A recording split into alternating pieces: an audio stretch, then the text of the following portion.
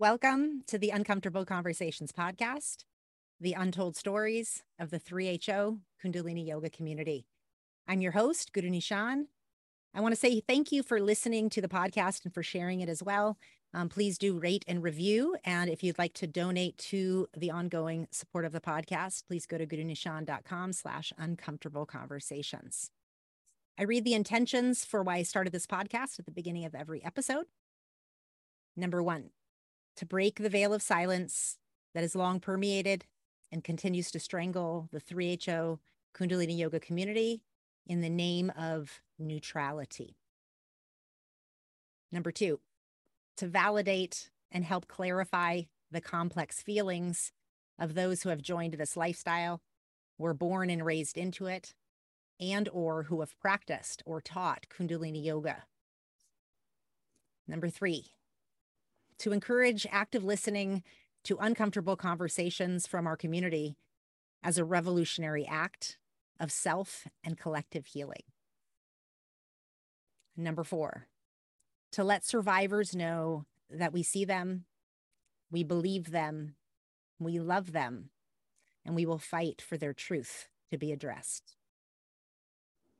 Number five, to let teachers who are denying, gaslighting, or spiritually bypassing know that what they are doing is willfully ignorant and re-traumatizing victims.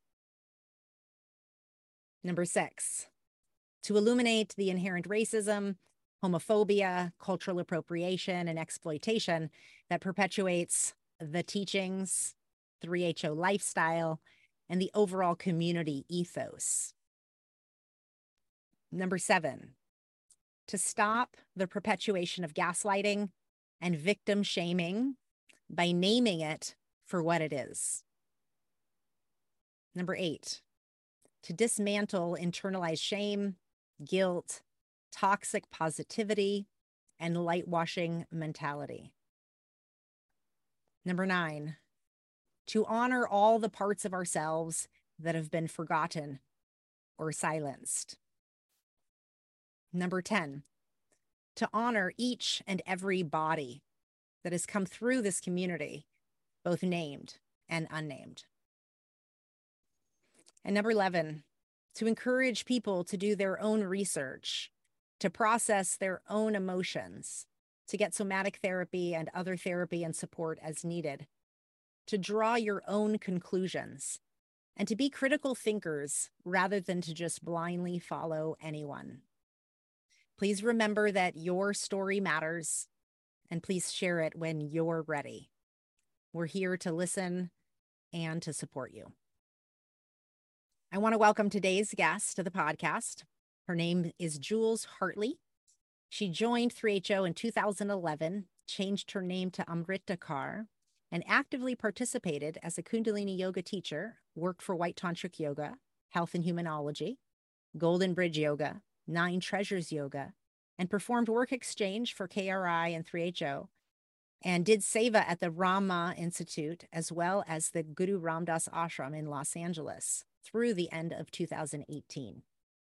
She grew up in San Diego and Northern Virginia, and then went to college in New York City, where she began her career as an actress and producer in the film and TV industry. Upon the suggestion of her manager at the time, she moved to Hollywood, where she lived for over a decade, much of which was defined by her life in 3HO, serving the community. She has lived back in San Diego since leaving LA in 2018 and is currently finishing up her fourth-year rotations and classes of medical school. A second career in naturopathic medicine has given her a fresh perspective and the chance at a new start in life since leaving the 3HO cult. Jules Hartley, I want to welcome you and thank you for coming on the Uncomfortable Conversations podcast. Thank you for having me. Good to Nishan. It's really a pleasure. I've listened to you on several other podcasts, quite active and a strong voice in 2020. And I really appreciate the time that you've taken to share more, and that's how this stuff works, right? It moves in floods and stages. And so I just want to ask you, why do you feel it's important to share your story? Yeah, I think there had been some recent conversations amongst people that I knew from the community and recognizing that maybe there were still aspects, particularly about the LA Kundalini community and teachers that had not yet truly been illuminated and that had kind of flown under the radar in the last couple of years. So my intention is to maybe shed a little bit more light on that and hopefully in that process kind of open the door potentially for others to share or to at least kind of begin to recognize what's going on there as well for them. Yeah. Yeah. Well said. Well said. Um, I know that your own journey into 3HO, obviously from your bio, but also from the other podcasts that I've listened to and learning a little bit about your history. I speak specifically that you've been vocal from 2020 because, having been a real like enthusiast and then kind of having a awakening prior to 2020, you had earlier years of kind of having your veil or your bubble bursted. Um, while people can go back and listen to some of those podcasts and get more details of the story of your personal experiences, I'd love for you to give us kind of a starting point of you coming in. And then I really love that you want to focus on highlighting some of the areas that haven't been spoken to yet, whether it's Golden Bridge or Nine Treasures and all the all the white tantric, whatever that area is. It's like we haven't heard that, and it is important to shed light in new ways with more reflection, more years of metabolizing. And I know you've been doing a lot of work. So take it away. Tell us where you want to begin. Yeah, so basically my story with 3HO begins in 2011. I had actually attended a Kundalini yoga class it was probably around maybe 2005, 2006 in New York City. It was at a Crunch gym because I was a Crunch gym member. I remember I walked in and they were doing some hand movements and some chanting, and I stayed for maybe 5 minutes and I was like, this isn't yoga. So I left. I had been used to doing a vinyasa or a hatha practice, and I got into hot yoga probably about 2002.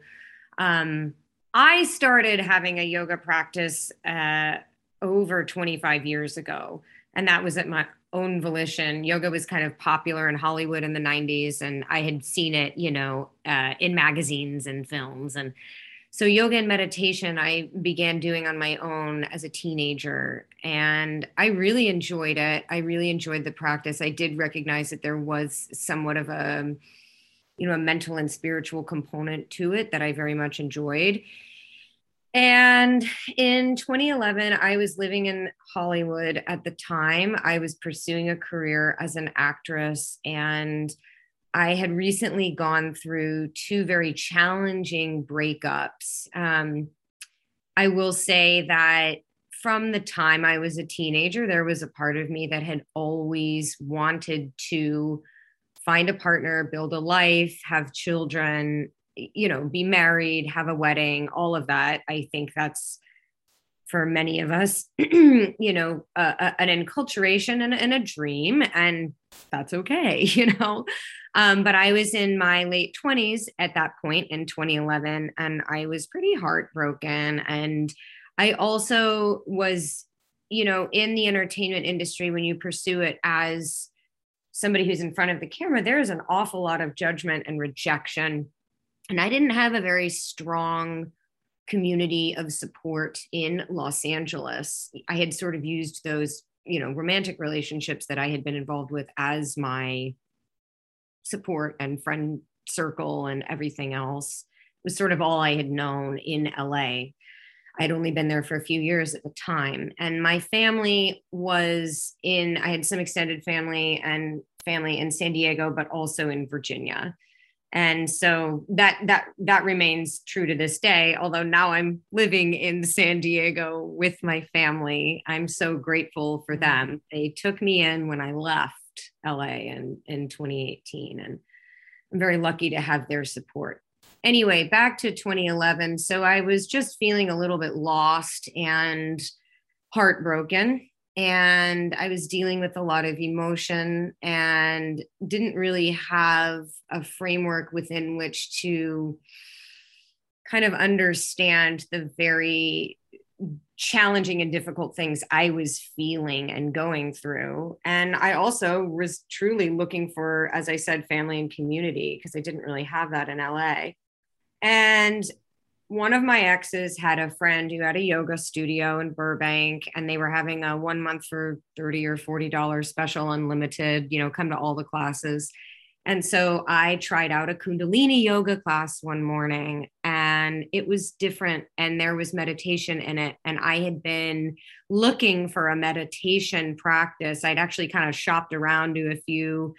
I don't know if I found them on Craigslist or, where, like, we didn't have Meetup back then, but I had actually attended a few meditation groups in LA. I was trying to find something that I could attend regularly.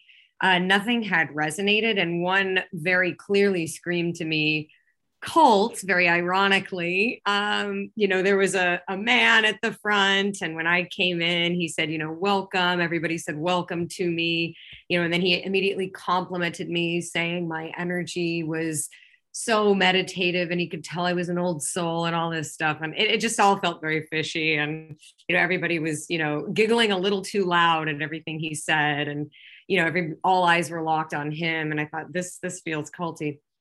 Anyway, I went to this Kundalini yoga class one day at that yoga studio in Burbank, and something did shift in me somatically. I can say that, it was whether, the movements were new and I'd never done anything like that using those particular muscles in my body, or, I really at that point resonated somehow with the chanting. It just felt new and it felt fresh and it felt like a new path that I could pursue. And it filled that sort of like meditation thing that I had been looking for. I told one of my best friends at the time, another actress, that I had gone to this class and that I really liked it.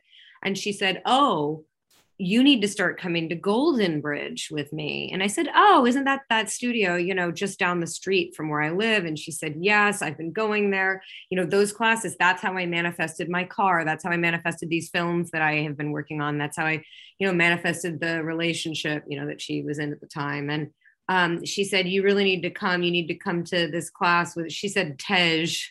She teaches every day at 9:00. And she said, let's go on Thursday. And I did. I went with her. And as another friend of mine said, it was a whole vibe in there.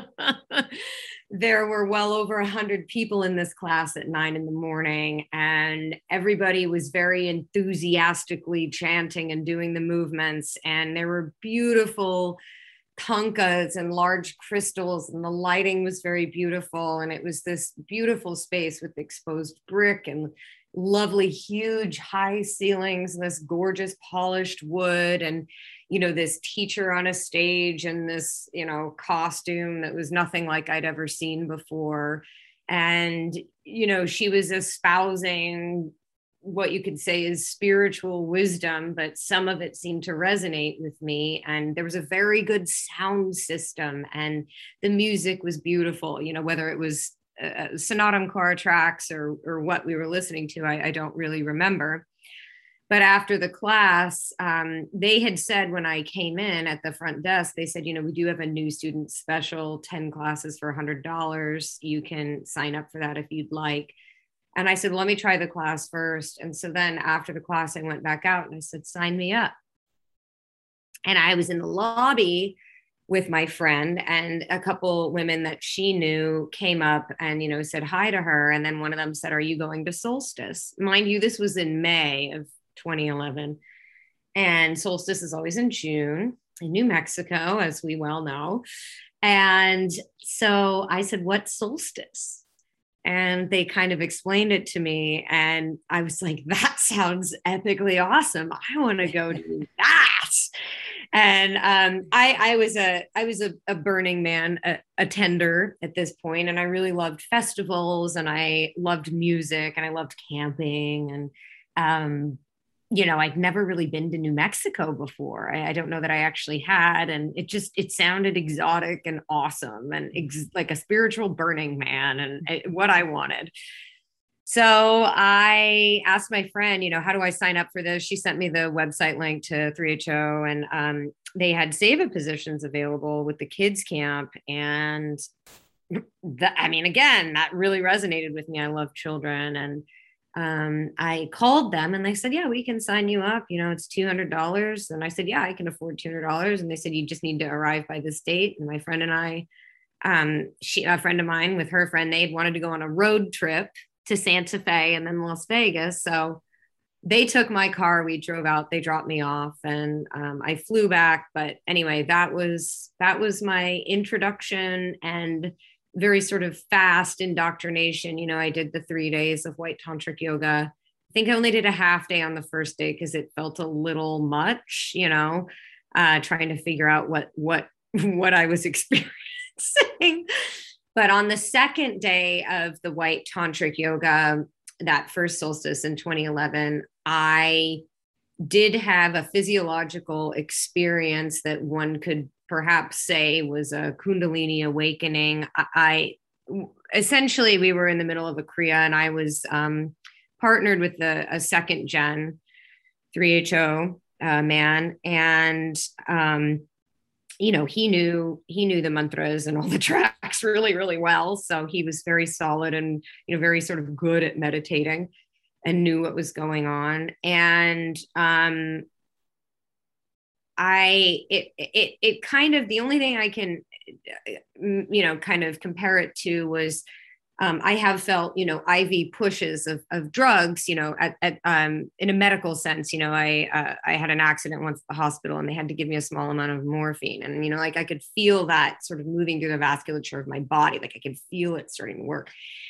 It was like we were in the middle of this Kriya, in the middle of this very long day of white tantric. And I just felt like something like drop into my system, like in it. And, whether it was sort of a beta endorphin situation or, pineal DMT, they say that happens. I don't know, but all of a sudden, everything was just like, whoa. And it felt like this kaleidoscope had kind of exploded in my brain and in my body. And the colors looked different. And I was like so much more sensitive to things. And everything just shifted for me somehow. And I was just like, I want more of this. Not to mention, I definitely felt very high from the experience of being on, the solstice land up there and in that incredibly gorgeous setting. And, Yeah, I want to pause you and just say, so you started your first class in May. I'm assuming, okay, so then you heard about solstice right away and kind of like went right into the track of planning to go to solstice. But I'm assuming you probably kept going to classes between that first class and before you went to solstice. So by the time you went to a few classes, planned your trip to go to solstice, had you already started wearing a turban, or were you just covering your hair when you went to class? Had you already started wearing white? Like what part of you started already transitioning into some lifestyle habits before even that solstice? Sure. Yeah. I had a few scarves and bandanas in my wardrobe for years. And when I was in college, so at least 10 years prior in New York, I had kind of gotten into like wearing like India sandals and saris and not shaving. And so I kind of had some of this sort of more hippie-ish stuff in my wheelhouse. Which is why it made it so resonant, which is why so much of it's like, oh my God, this is my people, right?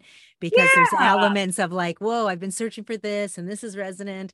So I can see kind of like the draw. And like you said, you like camping. So going up into the special and then hearing the mythology of the land at solstice. If you were a new student, Yes. I kind of want you to give us a picture of what it was like after you heard about solstice and the buildup. If you were coming to classes pre-solstice, then there was like a buzz around going to solstice, just like there's a buzz around covering your hair, just like there's a buzz around wearing white. Yes. And it starts to become kind of trendy. And you don't even know that you're kind of like, oh my God, I'm so excited, right? And then everybody's like coming in white. So I'm kind of curious about that experience for you, since it sounded like you jumped right to solstice. Yeah, I mean, I dove in deep very fast, but that's not uncommon. I'm learning that actually is a part of a lot of people's experiences that start around May or June, right? April, May or June. A lot of when I started teaching, I noticed new students going into La La Land by wearing white, covering their hair, and then going to solstice. And as soon as Yes. they came back from solstice, they were an entirely different person Yeah. when they come back to my class. And so I'm guessing that's the setup of kind of like how the next 8 years went for you. Yeah, I mean, I think there was, as you said, this sort of buzz, and I can't pinpoint exactly who said what or whether or not these classes I had attended at Golden Bridge. It was just a handful prior, maybe three prior to Three. Solstice. Okay. But there was a population there that was wearing turbans. A lot of people wore white.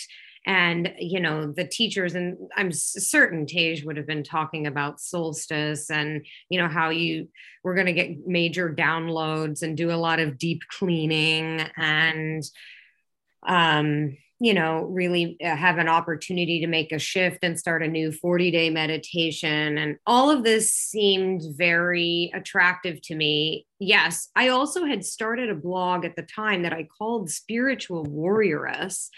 And I actually had a picture of a native, like it was kind of like a Native American inspired, but it was a lady with like dark blonde hair and braids and then a white buffalo. And I'd found this on the internet. This was prior to attending at Golden Bridge. But then once I sort of, started to like learn about, because Tej would talk a lot about the Sikh gurus. And then, as time went along, I learned more. But, there is this, I think, in built into Yogi Bhajan's teachings too, this warrior archetype, but also the warrioress. So I want to just pause and just be like, whoa, like from the perspective of a spiritual seeker that is kind of like trying to like, be the best they can be while pursuing this really ambitious career. And to have resonance like that you have Spiritual Warriors blog that she starts writing and then comes into contact with 3HO and the middle name is Carr and it's a princess, like. Yeah. And then with the white buffalo and everything, it just, and mind you, like I said, all of that was prior to Golden Bridge. But then, I was like, what are the odds? What a synchronicity, like, exactly. The white and warrioress. And, and of course, as time went on and I learned about, the ladies camps and then like the military training that was initially done with YB in the 70s. I mean, all of it, I was just like, whoa. And I think it is sort of, yeah. And it lends to the mythology, I think is what I want to name, is that as a new student, right, you're coming in and you are seeking, new healthy community practices, like all well-meaning things. And yet we can kind of like get caught up in the flurry, right, and not even notice things. And this is why I wanted to point it out, is because folks, being a new student and then being sent to not being sent, but encouraged to go to Solstice happens in all yoga studios all around the world. And so keep it going. So you go to Solstice, have this amazing epiphany experience, and I'm guessing you're wearing like a basic scarf and white. Right. Right. I do have some pictures that I could share with you. I have a picture from when that my friend took with her camera when she dropped me off that first day. And, we followed the directions, went up the, whatever, is it 31 or 13-mile road? I can't remember. And I remember when she dropped me off, like past the signs and everything. And of course, there's a greeter there saying, go this way. And it was a guy with a beard. And my friends go, whoa, he has such peace in his eyes, like, whoa, you're like in the land of the hippies now, Jules. And I was like, yeah, remember, I really loved that movie, Almost Famous. Like, 1973 kind of always resonated with me. I always loved Zeppelin. And I was just like, yeah. And then, I'm meeting these first gen folks up there. And I was like, these are OG hippies, man. Like, this is what I've been looking for. That vibe. I'd always resonated with, this idea of breaking away from, maybe something that wasn't serving, in terms of previous enculturation or existing social structures. And there was a part of me that always recognized that some things needed to change. I always was like, hashtag decolonize. So anyway, all of it just kind of resonated with me. And then, I didn't question seeing like the TV monitors and the giant picture of Harbhajan Singh Yogi Ji everywhere. I was like, this is interesting. Why is everybody laughing at everything he says? And, but he seemed so, it just like, everybody was just, again, that like all eyes glued, everybody listening, everybody taking this as the word of God. And I was like, well, maybe there's something to this. And then when I had that kind of physiological experience and shift, through those very long days of meditation with White Tantric Yoga, I was like, oh yeah, this is legit, and I had already sort of not wanted to drink much or smoke cannabis much. None of that was really resonating with me anymore either. I was kind of wanting to get out of that kind of thing that, people do at parties or when they get together. And, this group, I learned, being up there, that they're sober and that they're vegetarian, and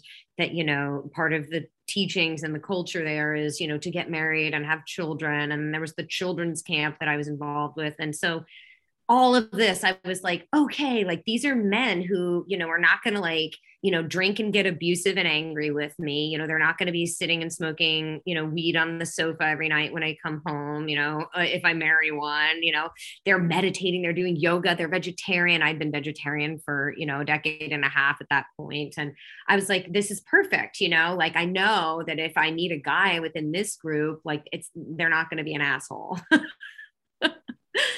And I still at that point was, to be honest, I was looking for a husband. I really was. And the teachings, you get married. So I was like, great, sign me up, like find me a husband here. And I had, what could be considered a bit of a romance with a second gen man, for a few months, maybe 6-9 months. He lived in New Mexico, and I was in Los Angeles. We saw each other a couple of times. But then come June, so a year later now, 2012, he was like, Jules, I'm sorry, like I don't think that I could have a romantic relationship with you, for whatever set of reasons. You met at the first solstice? Met at the first solstice. I think his family was kind of like, look, she's an actress, she's not a second gen person. She's independent, she's in LA, she's got a career there. You need somebody who's going to come to New Mexico, live with you here, give you children here. Anyway, so I think he was kind of dissuaded by his family, and that's kind of what made his decision for him. But anyway, at that point, I was doing like the level 3, I guess, with KRI in 2012 in Espanola. So pause. Within 1 year, I had done training level 1. I had started doing the level 2s, and now I was doing level 3. Within 1 year. In 1 year. So how is this possible? Did you do an abridged level 1 after solstice? Did you sign up for the abridged level 1 versus the year-long level 1? No, I did. It was the 9-month or whatever level 1. So it's that 9-month, and then you immediately started doing level 2s, or you started doing level 2s while doing level 1? Yes. So at the time, there was a teacher training being offered starting that fall at Golden Bridge, but I didn't sign up like quickly enough. But then people were talking about the teacher's training that Tej was doing. And Tej was the teacher that, I like to go to her classes the most. And probably that was because there were like upwards of 100, 150 people there every morning. And the group energy just felt so huge and uplifting and powerful. And I'm going to be honest, I had, quite a good deal of sort of, psychological mother issues that at that point had not been fully sort of, or even begun to be uncovered. And, here's this kind of mother figure, with giving guidance and, being there every day. And I think there was a part of me, psychologically that resonated with that as somebody who has mother issues. Anyway, but so somebody told me about the Tej Hari G1 teachers training, and that was going on over on the west side of town, Marina del Rey. And so I went to a Hari Jiwon class, and then I started going to the Hari Jiwon Tej workshops that they were having almost every weekend at Golden Bridge. And those were massively big productions. You know, they had these multiple gongs that Hari Jiwon was playing. And, you know, again, they were using the very, very sophisticated and you know, hi-fi sound system that they had at Golden Bridge. And there were hundreds, I mean, hundreds, you know, 300, I think was the capacity there at Golden Bridge at the time. And they would often hit that, you know, people showing up for these workshops. So there was just a lot of energy. And, you know, they were espousing, like, you know, we're doing these rebirthings, you're rebirthing, you're clearing, you're burning, you know, you're providing yourself a way to give yourself a therapeutic experience. And they were doing these workshops where, you know, you were going into literally, like, you know, back to like in utero, like you're back in the womb. And I have not gone back and looked at the actual rebirthing series from Yogi Bhajan, but, you know, it was my understanding that they were following all of these and giving them as workshops at the time. um I know there's a lot here. Hari Jiwon had I want to pause and just yeah, say, you had said you started going to workshops, then you signed up for teacher training. And and so I the signed up teacher for training teacher you training. did that lasted Yes, that long, 9 months. This is between yes, that first solstice and the second solstice, was with Tej and Hari Jiwon, in Marina Del Rey or wherever they were doing it. yes. So during this time, when you first came back from Solstice, you started getting a relationship with the second gen. So that's one connection in. And then also you started being more involved at Golden Bridge, I'm guessing. So you start come back and you're more committed to what, like volunteering or working there, like in Golden Bridge, and then immediately sign up for teacher training by whatever time. Kind of give us a sense of that timeline.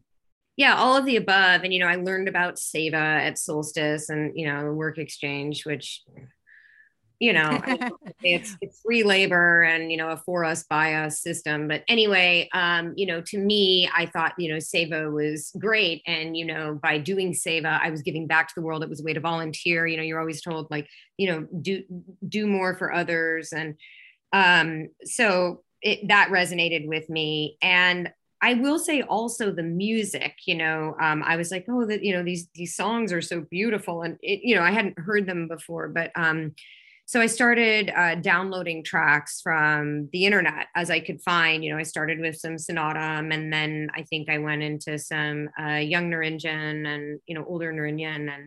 And anyway, I just started downloading a lot of the music and then listening to it on my phone and on my computer. And then, you know, Tej and Hari Jiwon in their classes, you know, they always said, you know, you need to be making sure that you have the music playing 24/7 in your house, have it playing in all four corners of, you know, the rooms. You can have different mantras in different rooms, you know, but this is again to, you know, like help you know, help your mind to be, you know, on this track of God, you know, constantly meditating on the Satnam or whatever. And you know, this is going to fast track you, you know, in this sort of like vertical path that you're going on. And you know, this mantra is for wealth, and this mantra is for love, and this one will find you your soulmate, and you know, this one will give you $9 million. When did you change your name? I actually Or took on a name? Yeah, when did you take on the name? And kind yeah. of tell us more like how the commitment went. So like things started happening. So I like when I went to Solstice, I had actually had I don't remember, probably from some other meditation group that I had dabbled with. The name Saraswati had kind of come up, and I really resonated with the goddess Saraswati. And so I was using that my first few months, but then it was probably 2012, maybe end of 2011. I did the apply through the 3HO website, and you know, the name I got back was Amrita, so I started using that. So basically within this first year, full transition. Signed up for teacher training, added Amrita to your name, started wearing a turban. I also went to India. Bring it. Tell us.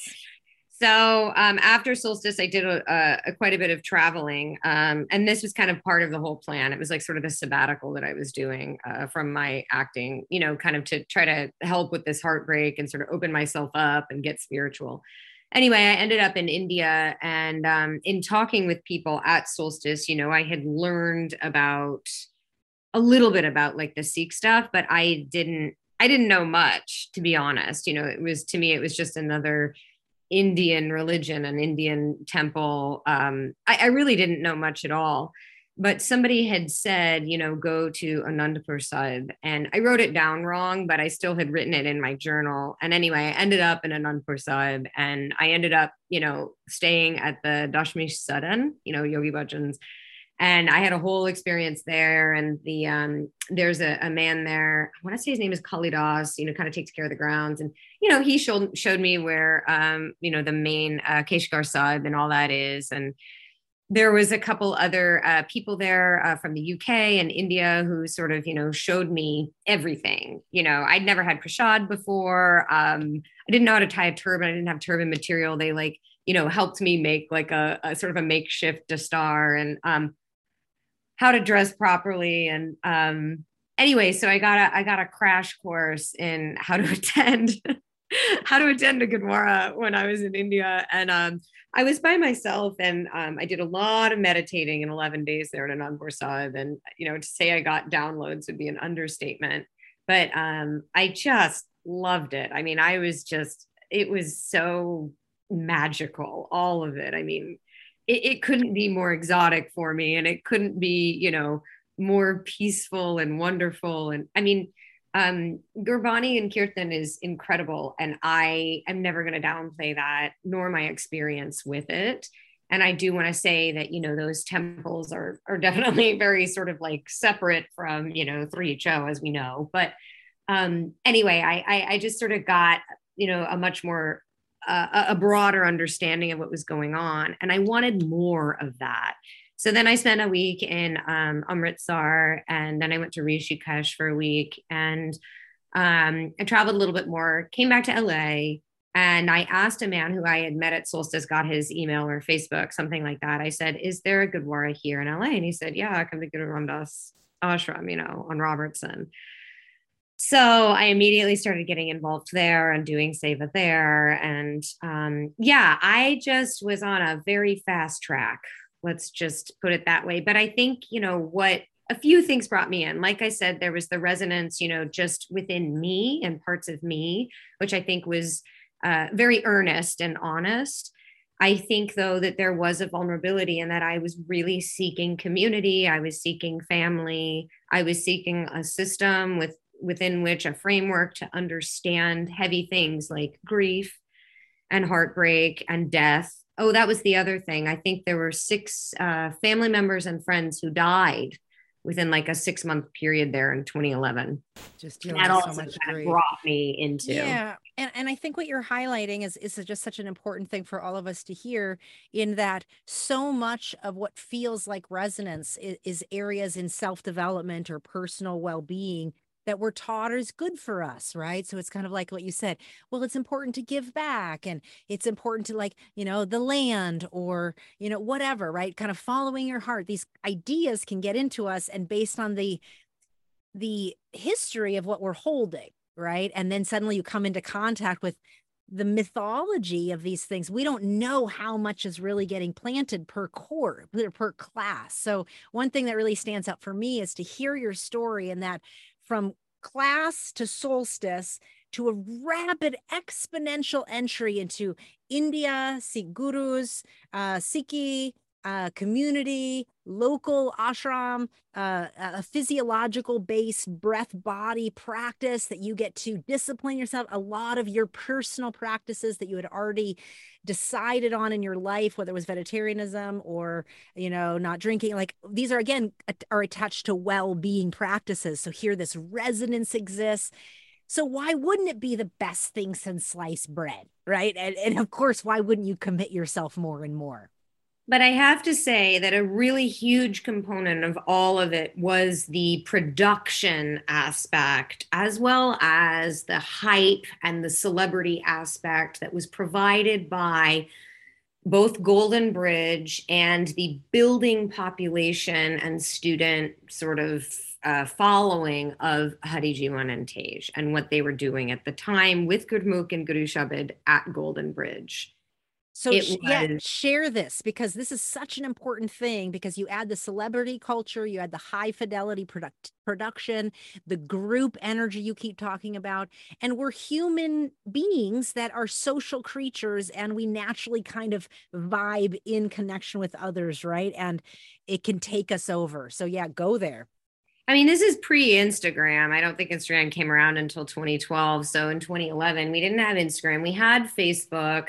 There wasn't a whole lot of just sort of like social media sharing stuff. It just wasn't the same. Our phones weren't getting internet at the same capacity. So, you had to go somewhere to still like physically have an experience. And this was definitely an experience at Golden Bridge. And like I said, they had put a lot of money into the actual space, the architecture, the art. The pieces that were there were very beautiful and very special.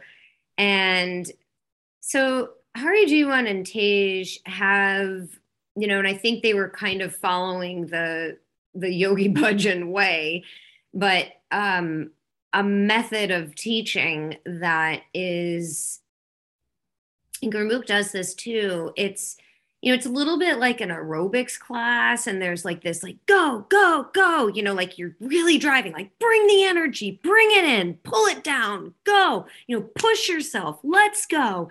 And, the music would be like cranked up with these like, huge speakers. And, you're just like, there is like literally like you're vibrating and you're chanting at the top of your lungs and you're moving and you're sweating. And, it just felt like something was really happening. And I mean, I think, as I was saying, on a physiological level, I'm sure it was.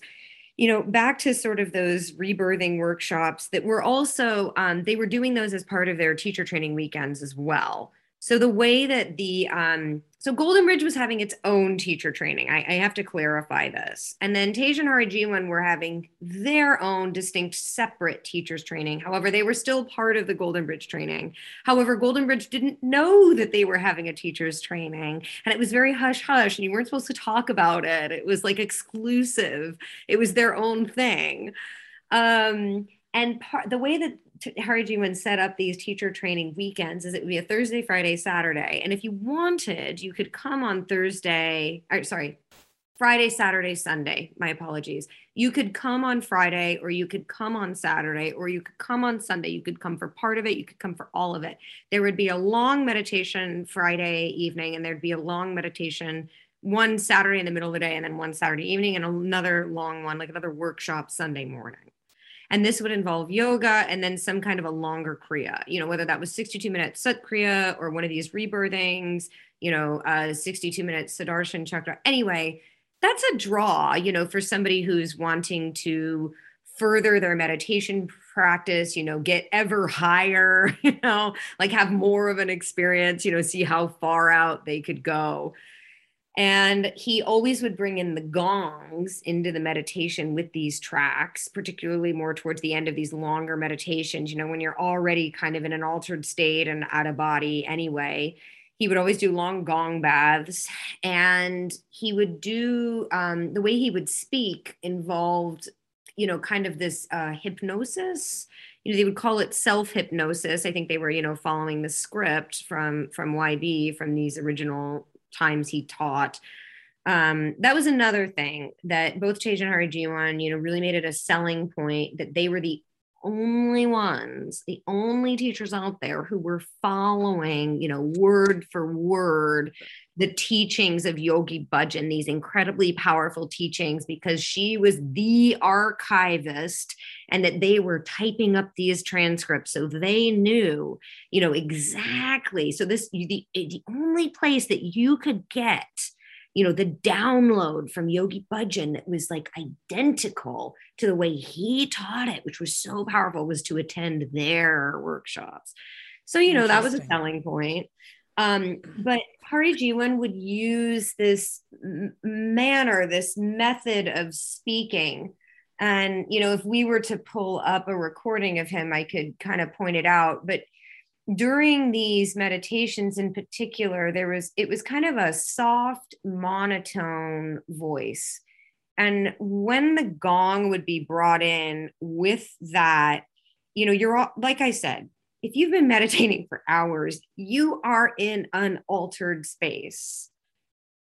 Biochemically, you're in an altered space. I'm sorry, you just are, like we know this. And then, whatever he would say or guide, as far as, psychically where you're going, in your psyche, in your psychology, whatever, in your mind tracks.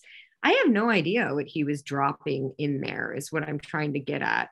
Yeah. And I think the essence of it was, meditate more, do more seva. There's that one track that was made, I think, in the 80s at some point. And it's the repeated recording of Yogi Bhajan, saying, the obey, Serve, love, excel, love, excel, obey, obey, serve. Yes.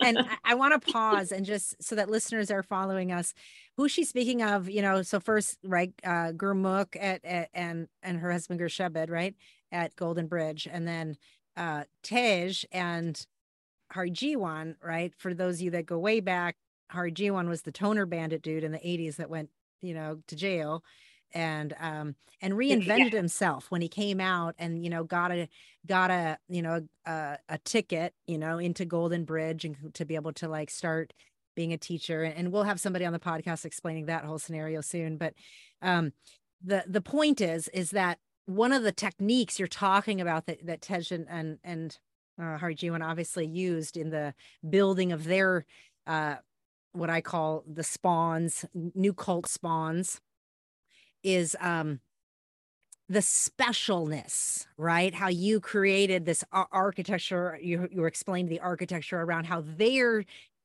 training, their workshops would be extra special because Tej was actually given the long-term job of being the archivist and YB. And she was also, from my understanding, the assistant to Gurmukh for a long time. And so there's just long histories of these older teachers and their relationship to YB and how they even ended up in this teacher path. And there's significant things you're pointing out about celebrity culture and who doesn't want to be with the elite and the most special of the Kundalini group. And so we have to really understand that the different locations in LA were really vying against each other in a way, as well as the teacher trainings, right? To fill people and get people for their training over a different training is a really big deal. Yes, and thank you for clarifying that. And I'll give a quick timeline. So, Gurmukh Gurushabed met, my understanding, at a Golden Temple restaurant in Los Angeles. She'd already been previously married. They get together, they have a child. So this is maybe the 80s, I guess, 70s, late 70s, 80s. Hari Jiwan and Tej got married probably in the early 80s as well. They were an arranged marriage, Yogi Bhajan. They have a child. Things are going along. They're part of the LA community, both couples.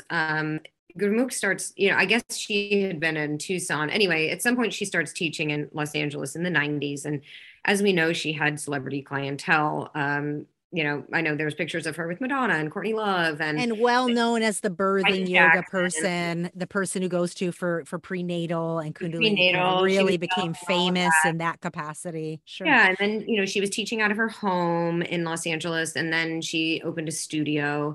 And this is, I think we're talking early 2000s now. And then the studio ended up moving to Hollywood. And somewhere between the time it was on 3rd Street and into the original location, which was behind the ArcLight Theater in Hollywood. Okay, so again, backing up the train, Hari Jiwan and that whole, taking the hit for the fraudulent activity, the federal fraud with the toner scheme. So it was my understanding that he went to prison for 2 years. So he's out, maybe this is around like 2001, 2002. At this time, he and Tej had gotten a divorce, because of this whole thing. They gave up their house. She said they had to sell the house, to pay off the debt and everything else.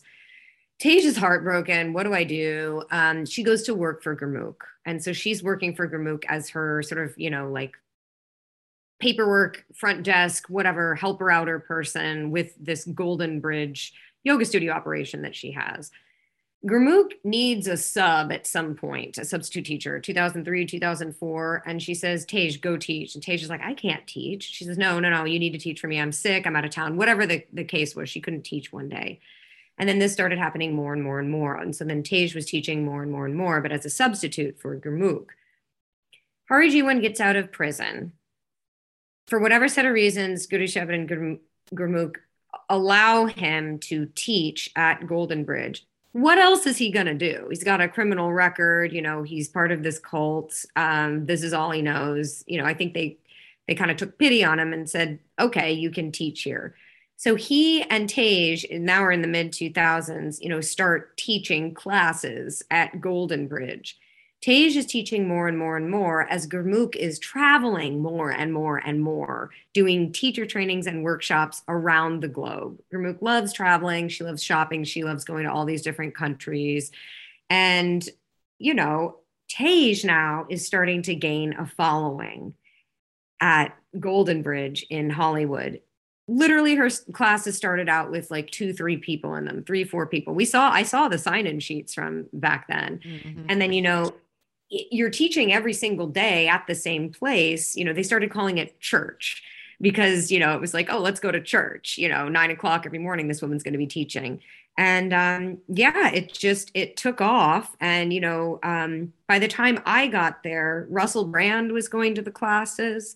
And I had already enjoyed speaking or listening to Russell Brand speak. I enjoyed hearing him on podcasts and things like that. So he resonated with me. And then, you know, of course, it's like I'm sitting there next to Russell Brand in a class and Orlando Bloom is here. And who else came? Rachel McAdams, I sat next to once in a Hari Jiwan class. There were several celebrities, you know, that I admired and liked. And yeah, I mean, it was, like I said, it was just a whole vibe. And I thought that I was like part of something. You know, and then Russell Brand joined the teachers training and, you know, so it was like, great, you know, here we are. And there were also some like wealthy socialite people who were part of, you know, this cohort that I was with. And we were having large parties in the Hollywood Hills at these huge mansions that were, you know, the Kundalini parties, you know, and it just was a whole circus. It's just so important, everything you're illuminating, because what we all have to remember is it's still going on today, you know, that, yes. And we'll get there in the telling of the story, but Gurmukh and Tej and Nine Treasures and Hari Jiwan and the techniques you're talking about in terms of the sound and the gongs and the extensive workshops, all this is still going. So as you illuminate it, it's so important because it's a part of the draw. It's a part of the mystical mystique, and it's not by accident. It's like I have zero doubt that Hari Jiwan had his mastermind plan and was bringing it to life so much earlier than many would have ever known, because the repeat formula to me, like a lot of the things I'm hearing you say, it's like what I remember my parents attending with YB, you know, and then they would come back and we would see all these changes happen in our, you know, our community as kids. And it was just right into the next thing, right into the next thing. And everything was so transformative and lives got changed. And so I'm right there with you. I'm right there with you. Thank you for painting that. Well, and so also at this point, you know, so Hari Jiwan was also teaching classes out of his apartment he kind of lived on the border of Santa Monica and Venice. So he was also doing classes there. And, you know, those were like the real exclusive classes with like his sort of like original crowd of followers. And at this point, and I think this is an interesting turning point for those students as well, they were all about my age and they had been attending his classes now for several years. They decided to start wearing turbans and all white because he said to them, you know, if you wear the turban, you know, if you wear the white, you know, if you do this, like, you know, this will take you to the next level. And then he said to them, you know, if you get married, then your yoga practice will go to the next level. Like you think white tantric yoga is amazing, like marriage is the ultimate kriya. So Hari Jiwan, arranged several marriages within this yoga community that was developing around him on the west side of Los Angeles. This did a couple of things. I think the most important was it started to create this sort of well bonded, social structure because you have a wedding officiated by Hari Jiwan with the community there. You're now like kind of like locked into that with the community supporting it. I mean, this is what a wedding and marriage traditionally has been. But So just is this happening when you're in your first year with teacher training with these folks, or is this like several years in? a couple of the weddings had already happened by that point. So when I joined, there were these couples, these young couples that were my age. Committed, right. And they were committed. I mean, so when I came in, like the girls were still maybe wearing like black yoga pants and like kind of a white top and like a scarf. But their evolution was kind of happening at the same time as mine, and that they kind of started switching over to wearing like kurti and these tantric necklaces, and then wearing like they called those like kunda pins, and the flowing chuni and all that. Basically a newer version of what the 3HO women had been doing, their evolution of costume through the 70s and into the 80s. These Hari Jiwan students were doing the same thing. Yeah. And I call it the marketing funnel into Sikhi, which is such a fascinating thing because as soon as a yoga student starts, that funnel begins, and whether or not we recognize it as that, it's kind of like it's the name change, it's sadhana, it's solstice, it's community, and it's all these things that seemingly are good, but it's really moving people into this fantasy land around becoming a devout Sikhi in a 3HO context. It's such a weird thing to look at 20 years out of it. I mean, it is truly bizarre. But so Hari Jiwan was also, telling his students, like, that to take things to the next level, you get married. To take things to the next level, you have a child. To take things to the next level, you do the 2.5 hour Kriya every morning. To take things to the next level, you wear this costume. So it's like, just following all of that, all of the teachings. Follow the formula. Follow the formula. Follow the formula. But he had a way of, saying like, this is it. And,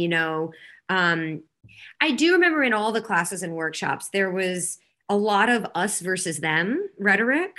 So, like, and also talking about us as the chosen ones, the special ones, you're the ones lucky enough to have done however many incarnations to get to this point. Don't blow it, don't lose it. This is your destiny. You're saving the world. You're clearing generations of karma on either end.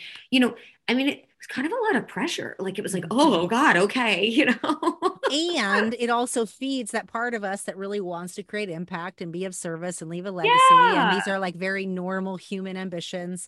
And so what's interesting is kind of the private faction that he was starting to build. And I know that, again, we'll hear more detail in terms of that. What I'm curious about is you're working with Golden Bridge, but taking your teacher training over here. So you kind of are starting to kind of like feel this special group over here, yes, but commit yourself over here to Golden Bridge because it's more glorified. It's the big location. And this place is kind of the secret new spawn that's growing. And that feels wonderful because you're a part of something new that's birthing while you're a part of something big and special. Yeah, and there was just sort of, like I said, there was all this exclusivity rhetoric that was going on.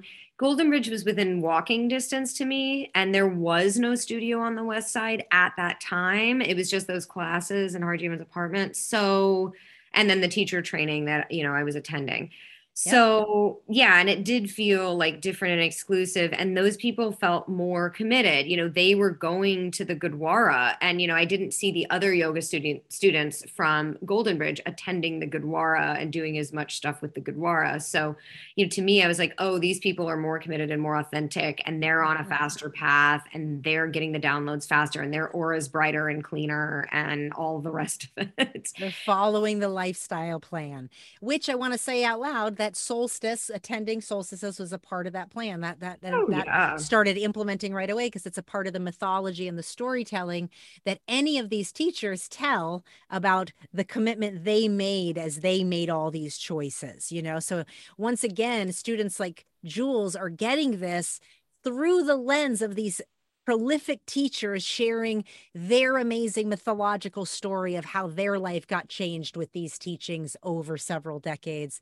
And then the community just kind of like reflects this mythological purity back and being like, this must be it.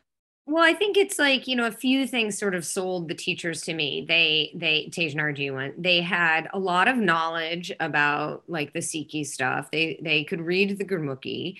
They had a lot of stories, that they would tell, whether, as you say, actual like mythology, Yogi Bhajan would tell this story, and literally they were like myths or stories. and what's so important and what's so important to know about this is every teacher, like we all have stories of our teacher training where each teacher did that in their unique, interesting way of making this special relationship that they had with YB. And the more we hear it, I think it helps, because hearing how Tej and Hari Jiwan did it, that's the first time I've ever heard this. I've never, but anybody that grew up, around them would probably not think any of those things were special, but I could see why a new student would feel that was special because of the way that he positioned himself. And then just simply the costume. And, every time I saw them, they're in those costumes. And it's like, well, if these people are running around LA, confident enough in what they're doing to like live this lifestyle and be in that garb, there must be something to this. Must be real. Must be, and then I had been to India and I had seen those Gurdwaras and I had an experience there, and I did really resonate with it, and I thought it was so incredible. So yeah. So yeah, it just made sense. And then I'm sitting next to Russell Brand. So it's like, no question, and where there's love, there's no question. And yeah, as you were saying, you build your whole yearly schedule around solstice, because Yogi Bhajan said, if you, go to summer solstice and winter solstice, everything else will fall into place around those. If you have your 40-day practice, this will happen. There was a lot of if then. And okay, with the exclusivity, with the if thens, with the, do this and all the hyperbole that, was sort of brought in through, I think it's kind of a cultural thing, that hyperbole. The more I sort of, have listened to different teachers from South Asia kind of speak, I think there's kind of a cultural way of, talking in hyperbole, like, you do this and it's 1,000 times more powerful than if you did this. And well, what I want to say that I think a good cult leader does is take something that might be culturally contexted in language, and then that's in another culture somewhat, say, fetishized or mysticized or fantasized. And so then by using that, exoticized, exactly. So then by doing that to white Americans, right, and the command, the penetration, so much of the 3HO bolstering and what YB created is that, right? It's to penetrate us in this way that is culturally out of context, and therefore that's somewhat the draw. Yeah, and I have to say, like, the Orientalism of it, I mean, yeah, like making it seem exotic, like that was, it was so disturbing for me in 2020 to kind of recognize, like, just the sheer amount of white supremacy that is built into this whole system that I was a part of. I mean, down to the fact that we're wearing white and we're talking about white light and white auras and all this purity and it's painful the unravel of the white woman, the white exceptionalism, like the extent of this unravel has definitely been my last entire year. So we won't take up this podcast with that, but y'all can keep dismantling it, because we're going there, folks. Yes. So true. But yeah, so I mean, okay, so Hari Jiwan was at his teacher's trainings on those, like, Saturday, Saturday was the full long day. there would be a lunchtime, and it would be like this lunch bunch meeting that he would have with his inner circle. And these are his longtime students, the ones that were going to his apartment classes and who were the devotees and who were doing the seva for him at the teachers' trainings, like this core that he had developing that was like starting to dress like in the more traditional, like, 3HO with the flowing chuni and all that.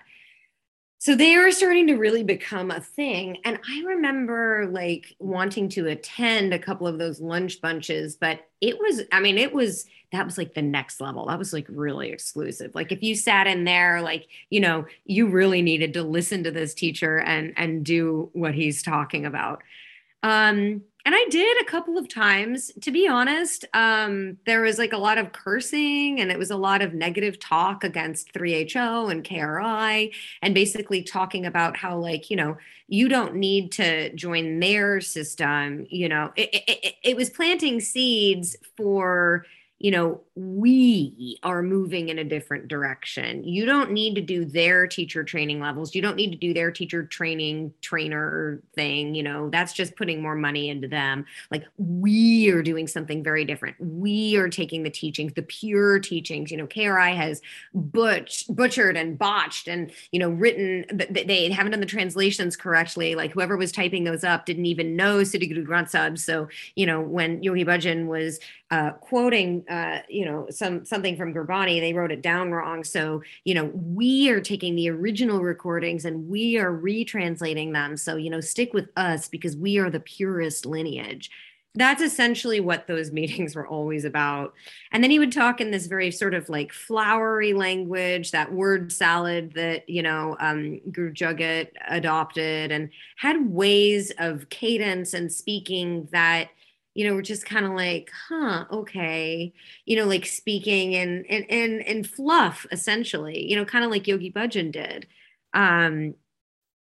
I don't know. It never really fully resonated for me. I'm going to be honest, that exclusive group, although I was sort of part of it, I was friendly with them. Yeah, and how common it is to kind of feel like, this doesn't fit right, but we stay in something, right? And also how that so much is historical in 3HO, the exclusivity, the special meetings, the special groups, the inner circle.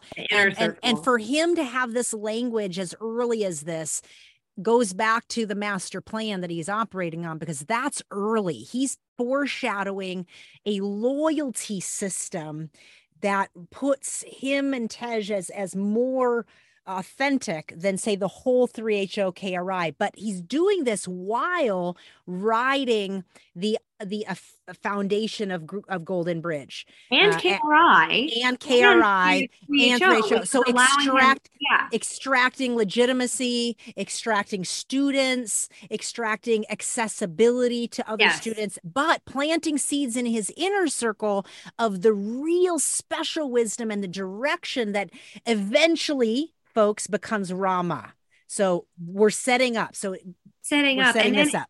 It started to sort of leak into their workshops and classes. They literally, like, I quote, they would say, fuck Golden Bridge. And I don't know if, you can bleep that out, but, fuck KRI, like, fuck Gurmukh, like, those people are, crooks and sharks. And they're, it was always talking extremely negatively about everyone else in the greater sort of, white 3HO, C Kundalini, SSSC, whatever community, whatever this group is. Okay? Yeah. And so you're getting that, but in little doses. Meanwhile, you're still connected to Golden Bridge. You're still doing Seva at the Gurdwara directly. So you're also in the community itself. Yeah. Not just him. And the Gurdwara was established. Golden Bridge was established. I did 15 months of Seva, meaning unpaid free labor, at Golden Bridge, Hollywood. Which was also kind of like, I think the manager at the time, the general manager, recognized, here's somebody who's already hooked in, a fanatic, she'll do work for free. We don't need to hire her.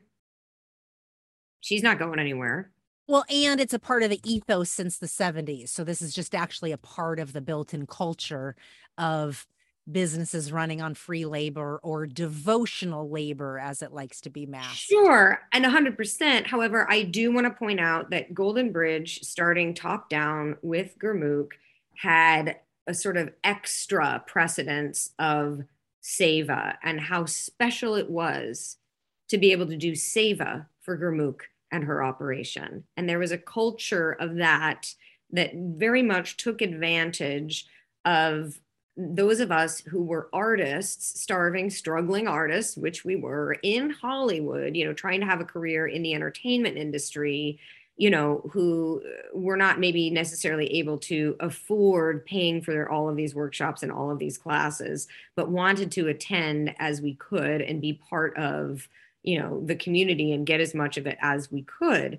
And, I think as we were talking about, that will be expounded upon more in the future, and hopefully with other guests as well. And how that's built into the Wybie mythology of those original teachers as well, about how Wybie would sprinkle the money on the ground for the students that couldn't afford to come to class, but there had to be an energy exchange, and so how it's so built into the teachings itself, and then therefore like a teacher like Gurmukh then centers that around her, right, where Wybie had all his teachers centering it around him and the service they could do, and then how the teachers just morph and then create that same centering around themselves. Yeah, and so then Hari Jiwan had his own sort of like seva system, and then Tej was starting to develop her own seva system. There was always somebody who, was like Tej's bestie, or like, right-hand person who got to play the gong at the end of her classes for everybody, who got to bring her coffee in the morning, who got to rub her feet, whatever, kind of take care of her. And, there was a cycle. It was like this, like, revolving door of Sevadars for Tej, that I hadn't been around long enough to kind of, bear witness to the fact that this was sort of an ongoing pattern. But as time went on, I began to recognize it.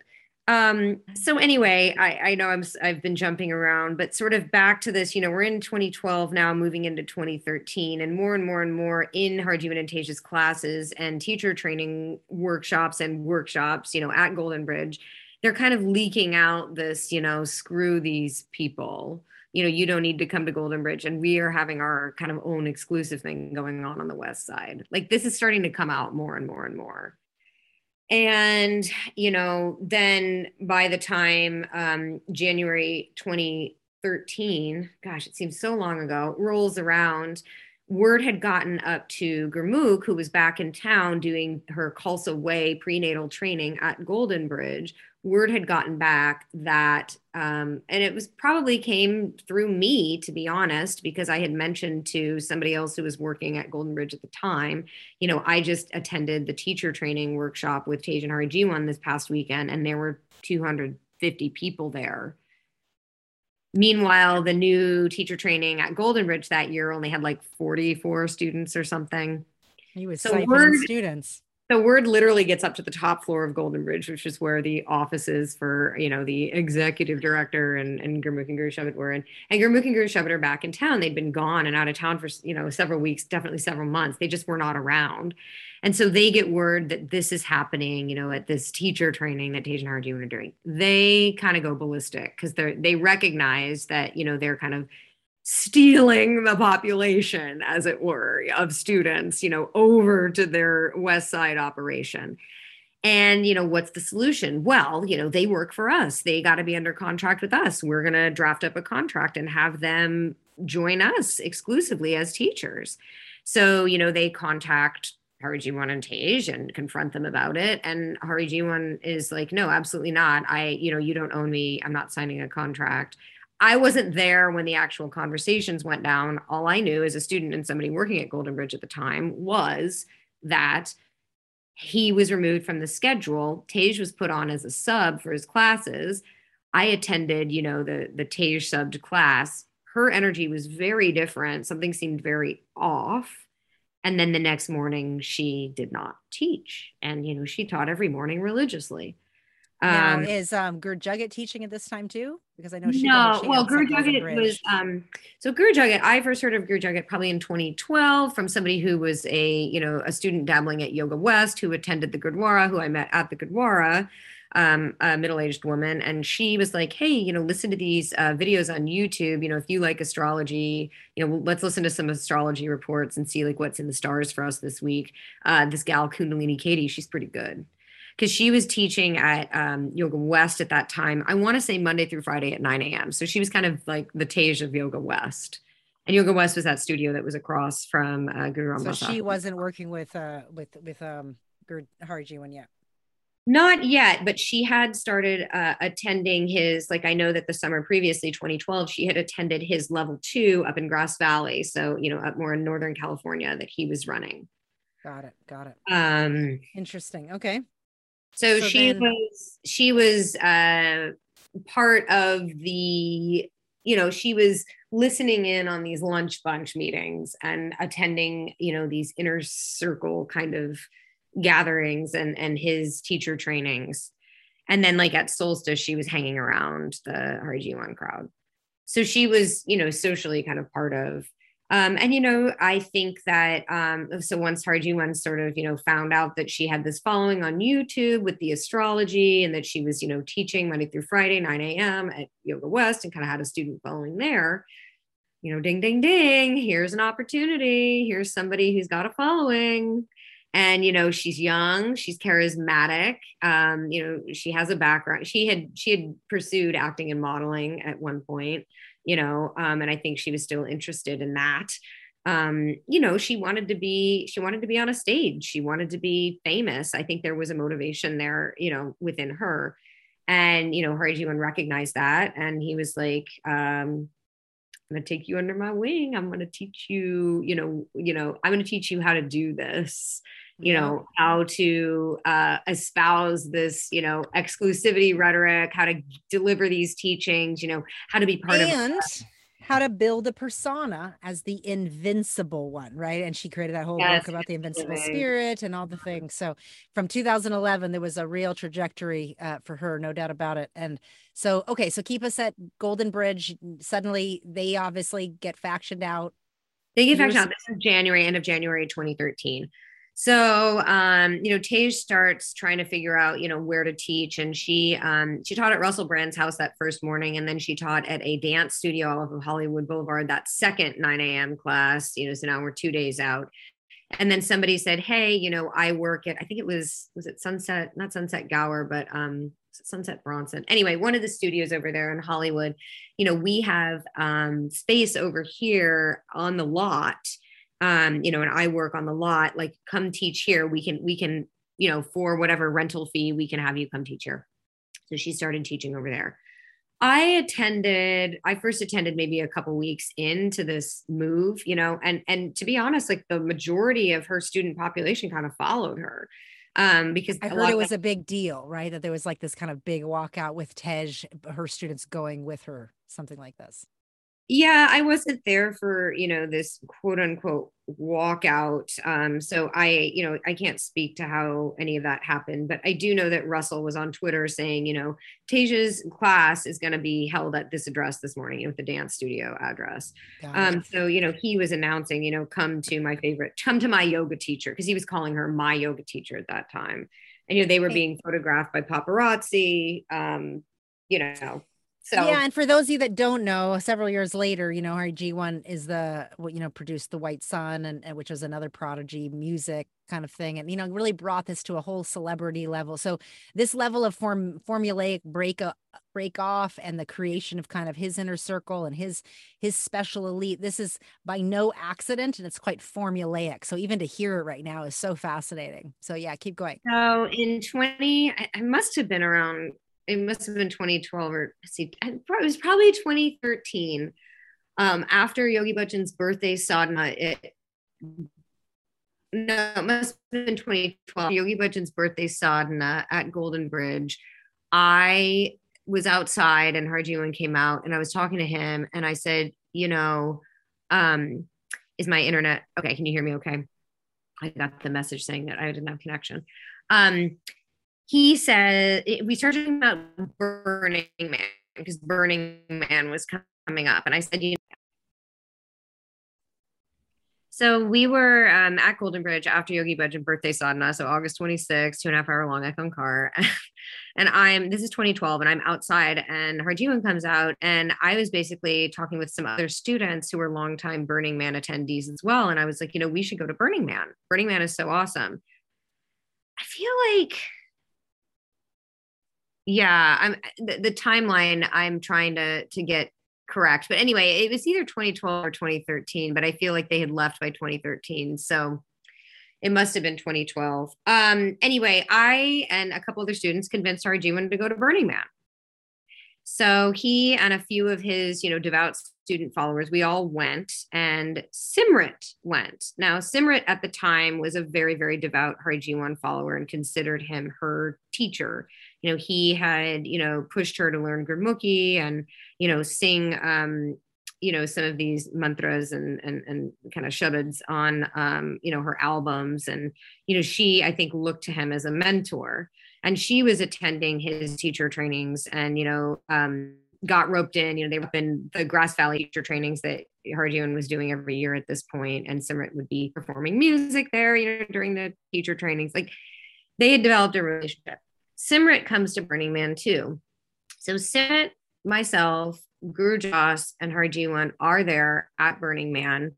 And there was a man, his name is Anthony, and I guess he and his partner at the time were also very involved in Kundalini and had started going to Harjivan's teachers trainings. He was a, musician and was, producing these sort of loop tracks, with a looper and, recording them so they could be just they were cool. They were really cool with his guitar and some other electronic sounds.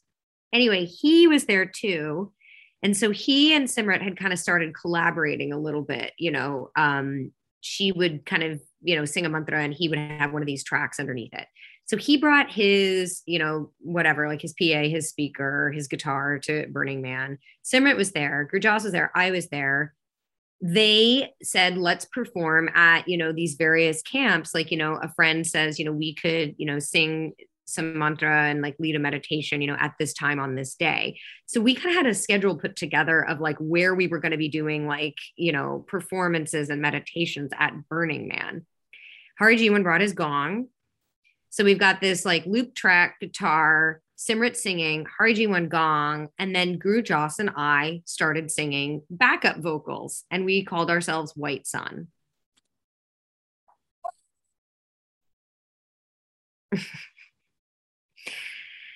So there used to be videos available on YouTube of this. I think they've since been taken down. Maybe I could find some. But yeah, so we performed all these little whatever, just little concerts, mini concerts, meditations at Burning Man. Then we went on to do, I think it was Bhakti Fest, out at Joshua Tree. That's always in the beginning of September. And I think there was a couple other festivals that we did. And then we did a performance at Yoga West. There was another girl named Teresa who was going by Sangeeta, who's a very, very, very talented and award-winning. She's a classical, opera classical singer artist. Anyway, we were then going to do the, what is the Spirit Voyage Festival? I can't think of the name of it. The Spirit Satnam Voyage Fest. Fest. We were going to do Satnam Fest East. And I actually was back in Virginia visiting my family at the time. And I get a message from, I think it was Anthony saying, hey, we're not going to have you perform with us at Satnam Fest, even though I had been planning on it. So I was kind of cut from the group. And so was Teresa. And so at this point, it was just Simrit, Guru Jas, Anthony, and Harjivan. Now, at the time, Harjivan had, his wife had left him. His wife, Erin, at the time had left him. I'm not going to surmise for what reasons, but he was always very flirtatious with his students, including myself. He would stare at me for long periods, and I would see him staring at me. He would say things to me like, "You're the prettiest girl in the room. You have all the brains and all the beauty," these very complimentary, it felt a little creepy, but he was kind of a little creepy, I guess. But I was used to being hit on, I was an actress and a model and I was in my 20s. And I was just sort of used to it on a certain level. So I just kind of brushed it off. I was like, he's just, this old dude, whatever. And now he's single. His wife left him. He was having Simrit spend more and more and more and more time with him around this time. And I found out later that he was having her come down and stay at his apartment, come down from Grass Valley, leaving her husband and son in Grass Valley and come stay with him. And he also, was telling her that she needed to split from her husband, Jaidev. What the reasons were, what the, any of it, who knows. But she was spending the night at Hari Jiwan's apartment and attending all these teacher trainings and, now doing this White Sun operation with them. And Jaidev came down for one of the teacher trainings that Simrit was, performing music at one of the weekends. And all I know is that they stormed out, like in the middle, they just left, like very quietly, but they were gone. And I remember asking one of Hari Jiwan's students, like, what happened? And he was like, what do you think happened? I was like, I don't know. I was naive. Like, I didn't get it, but then I did. Hari Jiwan was trying to end their marriage and begin a relationship with Simrit. Wow. I know she hasn't been public about this. However, there are several forums in which, it has been made, people have talked about it. So I feel comfortable saying that. And anyway, I also want to say that it also is illuminating a very, very historical pattern and on repeat that Hari Jiwan is setting up with his earliest students. And for us to hear this is very important because the silent nature of it is how it perpetuates and carries on with new spawns of teachers doing the exact same formula that YB did with his students and his followers. And so by speaking to it, it's more than just naming their story. And maybe one day they will tell it in a public way outside of written stasis. But thank you for that. And so yes. Keep going. And absolutely. So Simrit's now gone. Hari Jiwan and Gurjas take this White Sun, name, and now they're running with it. One of Hari Jiwan's longtime students, a woman who took the name Santosh, her husband, who was not a Kundalini student, they had actually been married before she had found the yoga community, and she was a fanatic. She was a Hari Jiwan fanatic. She still is. So her husband had won many, many, many awards in the industry as a music producer. Very talented. That's his career. So, of course, Gurjas and Hari Jiwan are aware of this. And Gurjas sends, a small clip of herself singing, because she's now dabbling in singing. She'd been doing this thing with the White Sun stuff, to Santosh. And, Hari Jiwan had, really encouraged Gurjas to learn Gurmukhi, to, learn the Banis, to learn all of the teachings, to sort of an nth degree. And, the way that she would pronounce the Gurmukhi was pretty good. She could read it pretty well. And she knew this stuff, and she knew, what the general sort of spiritual meanings were of, these Banis and things. And I mean, she was knowledgeable. And so Hari Jiwan was like, you are the channel now. You are this new modern channel for this sound current. And so she sends a track to Santosh. She was like, oh, this is pretty good. And then, plays it for her husband. And then, because at the suggestion of Gurjas and Hari Jiwan, like, maybe we can do a collaboration. So that's how White Sun, as we kind of know it now, kind of was born. And, I don't know the ins and outs of it. I do know that, I think that Adam Berry, that is Santosh's husband, the award-winning music producer, recognized that this was an avenue within which, he could go down to be part of the community that his wife was a part of.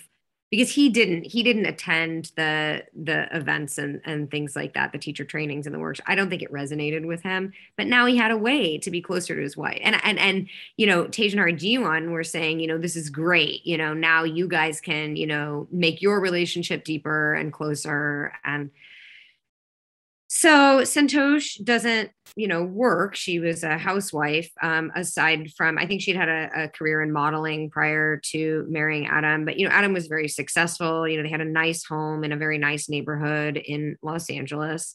They clearly, had a good amount of money. And so she didn't work. She wasn't a career woman. So she's got all this time to devote to Hari Jiwan, but also whatever endeavors that they're pursuing.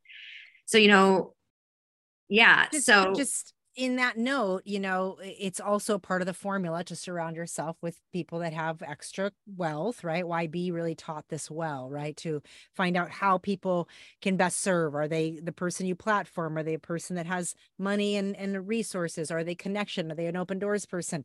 And watching how this formula morphs into how it plays out in a whole nother spawn of specialness and inner circleness. and also at this time, the Rama Institute had already started. Tej, had sort of gotten her more permanent location for her Nine Treasures operation. So she, was doing that. I was doing Seva for her at the time there. So she has not, sorry. So Tej is Nine Treasures. Mm-hmm. Golden Bridge was Golden Bridge. And then just so that everyone's caught up, then Hari Jiwan along with Gurjas and Gurjugit, right? Start Mm-hmm. Rama. Mm-hmm. Right. So now Tej does come a part of Rama too, but she also has her own Nine Treasures kind of system and following, but she's definitely a part of the Rama group too. Yeah, so Rama is Guru Jagat's studio, which was started with a loan from Kundalini Katie's mother. And, she starts this yoga studio, and Tej and Hari Jiwan are teachers there at the studio, as well as Gurjas. And anyway, and I think there was actually a White Sun, kind of concert thing. I remember I sang and did some chanting with one of Guru Jagat, Katie's early classes at Rama. There's pictures of me like on the little stage with her. So, I was part of that, movement. World socially and, all the classes and everything. Anyway, Santosh at the time, the reason I know this is because she had me sub for her classes that were being taught at a studio in the Valley, that she had regular classes a couple times a week. And she asked me to sub for them because she was going to be out of town. She was out of town. She was going around the country, and she was, essentially going to various events and, wining and dining, literally like taking out various members of the academy, the Recording Academy, and, saying, this is our CD. She's in that costume. She's in the full costume, the flowing chuni, the beautiful, kunda pin, whatever, the beautiful jewelry. She's a very tall, she had a modeling career. So she's a, symmetrical face, like a very lovely lady. She's got this whole persona. It's all white. The album's called White Sun, White Sun. This is pretty easy to remember. I mean, like you get it one. What year is this? What year is this? It was whatever the year was that they won the Grammy. So I was thinking that was much later, more like 2015 or 16. Exactly. Yeah. That's what I was thinking. I could Google it. But yeah, exactly. Anyway.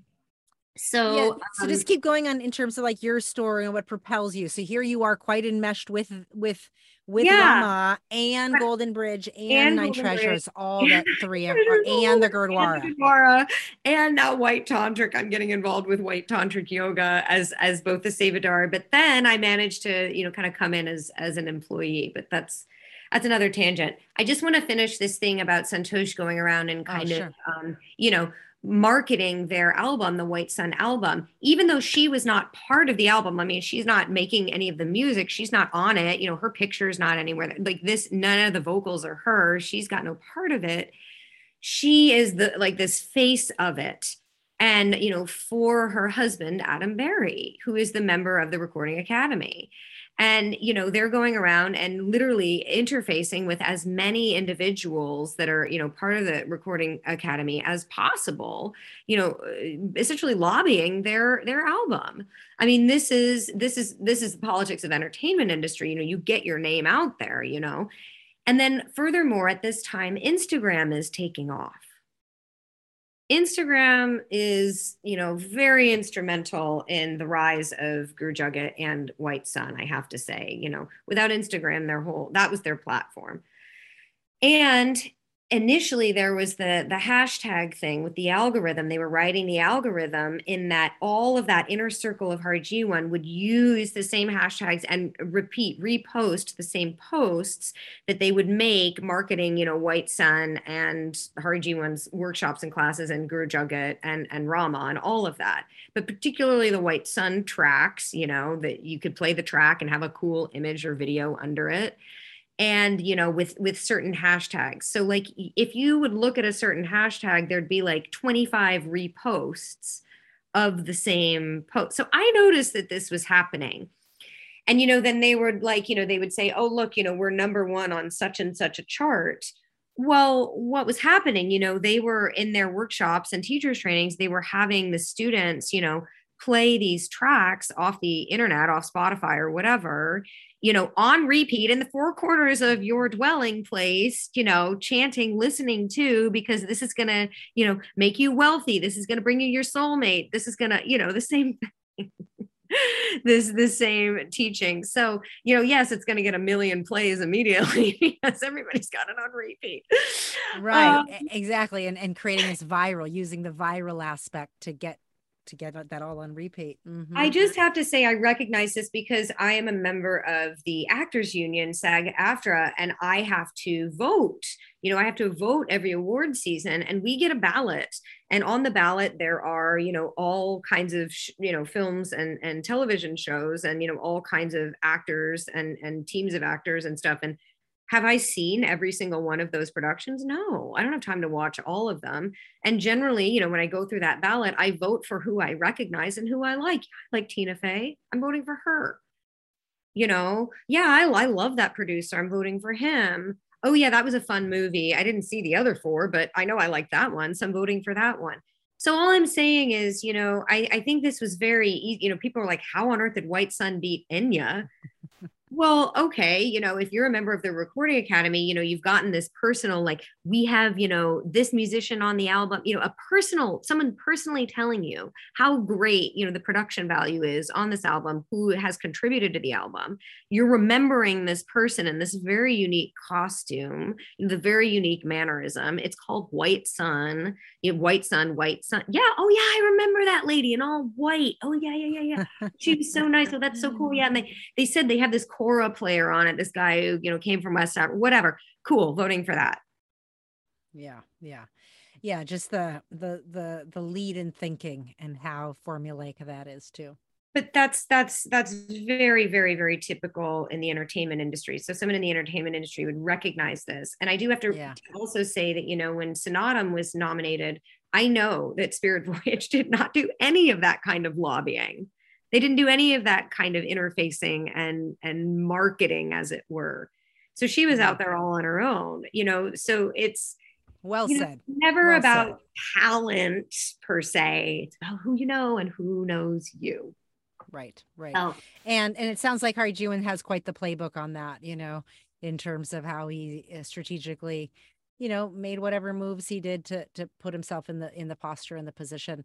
Because for those of you that don't know, in 2020, him and Rama and the whole, they came out with that horrible Flow of Fate video that was the propaganda video against Flow of Fate or whatever. It was just horrible. And it reminded me of like 1984 propaganda that I remember in every gurdwara or every lecture. And you're a kid absorbing propaganda, so you don't know it's propaganda. You just know it's off.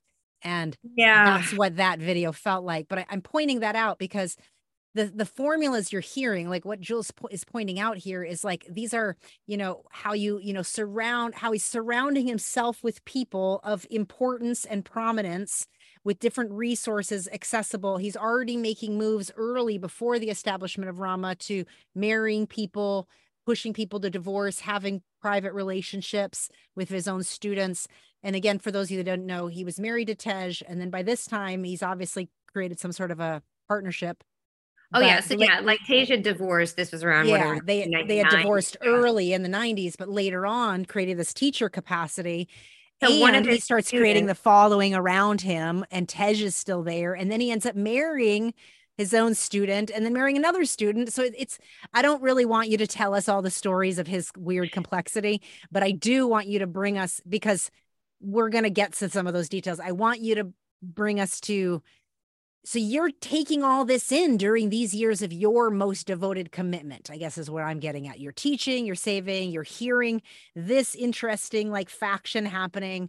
Golden Bridge is also yours. And it's not even close to 2018, which is where I'm going here, is because it's 2013-ish. So I know. what more do we want to fill in? Because by 2018-ish, you start waking up, and then 2020, it all breaks open. So I really want you to be able to hone in on the parts that you want to highlight specific to your story. And we might need to do a part 2 here, but I know I'm very long-winded. But it's okay, because you're illuminating aspects to how these things go on such a potent repeat, and elements to stories I've never heard. So I'm guessing most listeners haven't heard. So let's not speed it up. Let's just get as much as we want and then keep going. And we can always do a part 2, no problem. Okay, so what I'm going to say next, the reason I'm saying it is because it is integral to my story in a way. So yes, Harjiwan had married one of his students, this gal named Erin, and then she left him in 2013. She was instrumental in helping him to build his original teacher trainings, which were on the west side of Los Angeles, and was part of that original sort of group of following that he had. Harjiwan married several of his students together. And the way he did this was by, having counseling sessions with them and sort of, telling them, like I was saying, that marriage is sort of the highest level of yoga. And, you want to take this to the next level, why don't you marry this person? And then saying to the other person, why don't you marry this person? Really setting these marriages up. So there's this very core group that's around him that's sort of developing off into their own thing. Then they have, by the time this whole Rama Nine Treasures thing has come about, White Sun, and Tasia's playing the White Sun tracks in her classes. Harjiwan's playing them in his classes. Then this Grammy seems to come out of nowhere.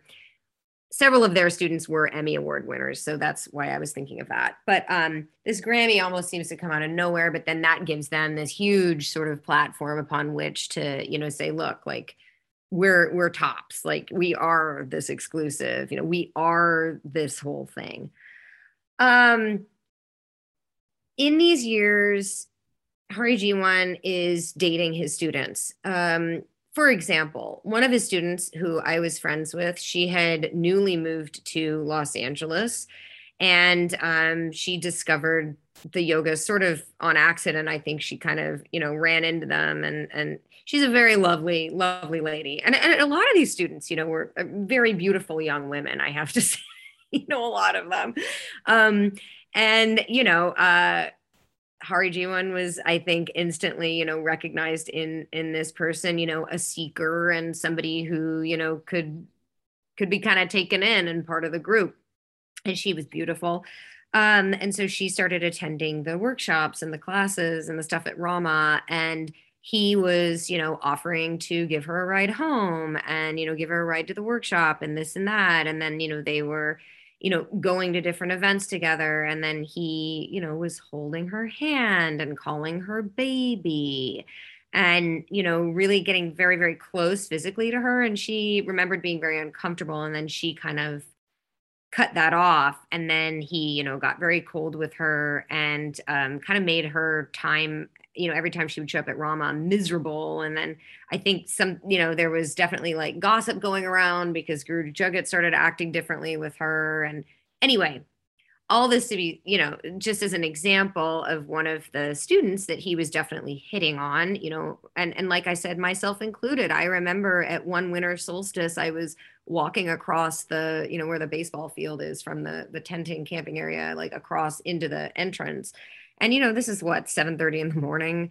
And I can just feel somebody looking at me, like I just, you have that feeling sometimes. And I was like, this is weird. And I'm just like walking along, like ready to have my day of tantric, and I look up and I see him just like staring at me, like with this like weird, like this gaze that's like this very deliberate. I don't even know. And I was just like, that's kind of uncomfortable, But I think he would do this with students, and then there was a student, Amanda Chantal Bacon, who founded Moon Juice, which, now it's been revealed in insider articles and podcasts. And I think maybe, I don't know if Vice did a piece on them, but anyway, a lot has been revealed about her and her practices and the racism and the abuse of employees. This whole same story, similar to Rama. She was friends with Guru Jagat. She shared a hotel room with Hari Jiwan on one of their, India yatras. So, and they did white tantric yoga together, and he was doing white tantric yoga with several of his students. All this to say, one of his students, named Mundev, he was doing weekly counseling sessions with. He had married her to her husband, Nirbo, in 2010. That was one of the arranged marriages. He said, you marry him, you marry her, put them together. They had a wedding. You can watch it. It's on the internet. If you Google it. They're bowing at his feet in the ceremony. Literally, they have their forehead on the ground at his feet, which is, I'm not going to judge it, but that did happen. Wacky. I'll say it's absolutely lunatic, but go ahead. Anyway, so I think probably around 2015, Hari Jiwan convinces her, because she had been doing more and more and more and more seva for him, for Hari Jiwan, for his teacher trainings, for these traveling teacher trainings that he was now doing in Eastern Europe and Russia and Western Europe as well. Saying you need to come along with us, this is your destiny, blah, blah, blah. And so she's taking more time off work. He's saying you need to, work more with the teachings, do more with us. She is. And then, basically tells her, you need to quit your job, come work for us full time, work, seva. So she does. And she was making a good salary doing the work that she had been doing, which it was my understanding it was like PR for various companies, a couple of airline companies included. Anyway, so she's no longer working in like a corporate capacity, and she's now with him full time and traveling with him. And so after a particularly long kind of like teacher training travel, I think this was 2016 now. She comes back after a few months and serves her husband, this man who was named Nirbo, divorce papers. Wow. And so, who knows when their relationship started, but, at some point they had developed a romantic, physical, intimate relationship, Hari Jiwan and Mundev. Right. And their divorce, Nirbo and Mundev's divorce, was finalized, the beginning of January 2017, and not maybe 6 weeks later, it was announced on Instagram that Hari Jiwan and Mundev had been married at some point, because Guru Joss made a post, "Congratulations on your marriage, Mundev." Oh my Lord, that is just, it's so strange. So the bottom line is, he was sleeping with his student at some point. And she was living with him after the divorce. I remember asking her, "Where are you living now?" Because I went to a class at Rama, and she was like, "With Guru Joss." And I was like, "But Guru Joss just had a baby. She's got an infant. They live in a small 1-bedroom apartment. Her husband, this child." I'm like, it doesn't seem like, and there was something in the way she said it that didn't seem right. She was living with Hari Jiwan, but mind you, she had been spending more and more and more time. I mean, late night hours doing seva at Hari Jiwan's apartment for many months prior to this, cooking for him, cleaning for him, doing his laundry, like all this while she was still married to this other yoga student. And Hari Jiwan was having her, text Hari Jiwan, every blow by blow with her relationship, with that man named Nirbo, with that guy, that other yoga student. Time, like texting Hari Jiwan, tell me when you guys are getting intimate, tell me when you're doing this, that. And I mean, just really, yeah. Again, how do we judge this? I don't know. We don't. Well, you judge it as the predatory formula that it is, because what I hear when I hear this is I hear my parents' generation being victimized with that same level of control and power manipulation by YB. and he married people, divorced people, he stole other people's wives, he sent their children away, he controlled all these aspects. And to hear how Hari Jiwan has been systematically resetting that up within his own system, and with new fresh meat, so to speak, new fresh flesh, new fresh minds, new fresh hearts. And it's why speaking out loud about it is so essential, because it helps to speak to the formula that's on play. I hope that second gen and first gen hearing this hear what's really being on display, because Jules started in 2011, so we're talking about decades later that you might have left and you might have realized this stuff is full of hypocrisy. And yet this predatory formula is on full display current right now, with the same exact tactics that feel just as nostalgic and just as aligned and just as spiritually connected as you might have felt it in the 70s or as, yeah. Yeah. And I remember first gens kind of saying to me in those first years that I went to Espanola, being like, oh, so you're a Hari Jiwan student, he's kind of like a little Yogi Bhajan, he's got his secretaries, doesn't he? Following after him and doing all this seva for him. And I was like, yeah, not understanding at the time. I remember, so it was Solstice 2016 during White Tantric Yoga, and I ran into, Monday, and I was like, where's your husband? And she's like, oh, well, you know what? You're the first person I'm going to tell. So we're getting a divorce. And she's doing Tantric with Hari Jiwan. How interesting. So anyway, and for those of you that don't know, she's the one who made the movie, The Flow of Fate. So a lot of the video production and all this seva is her work. And she is his wife now. Yeah, is his wife doing, all this teaching for them and for Rama. And I guess, kind of like, quote unquote, carrying the Guru Jagat torch. And, they're marketing her as this the next prodigy, the next prodigy. So, look out for formula. The next Oracle code download trip that you can be a part of. So so I remember I was driving up Highland Avenue in Los Angeles, and my phone dinged, and it was a text from a friend who had moved back to Australia, who was in the Kundalini Yoga community. It was also a teacher, a TAGE student. And the text was a screenshot of that post on Instagram of, the Monday of Hari Jiwan marriage. And I was just like, are you kidding me? Like, what? She just got divorced. Like, oh no. And that was kind of like the first, I was like, I don't think I can attend any more of their events now. This is now 2017. I think I tried to attend a couple more classes, but there was such a sour taste in my mouth, and it felt so odd that because she was, I think she's a couple of years younger than me. And so, kind of like putting myself, because I had wanted to be married to another yoga student like she had been. I looked to them as, as the couple that I wanted to be part of. Like, I wish I had somebody to go to Solstice with and camp with and, get, have a yoga Sikh wedding with and, try to be having kids with, all of it. Right. And, but then to be putting myself in those shoes of somebody who was sleeping with Hari Jiwan, who, is at least about 30 years older than me. I don't know. It just didn't. Cringe. Oh, that's your teacher. That's old man uncle stuff. Like, no.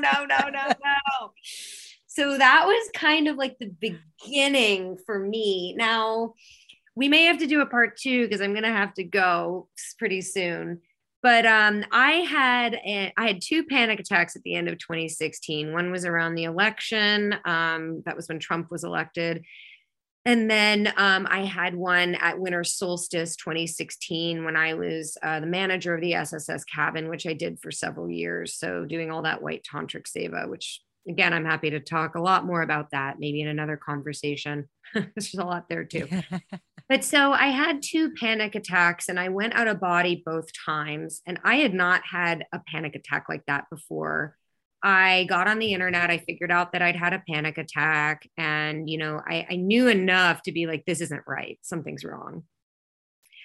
But I also, I was told, like, don't go see a doctor, don't go see doctors, don't go see a psychiatrist, don't go see your family. You don't spend time with your family more than, I think it was 2-3 days with your family. You're going to revert to your old patterns, was what Hari Jiwan always, taught us.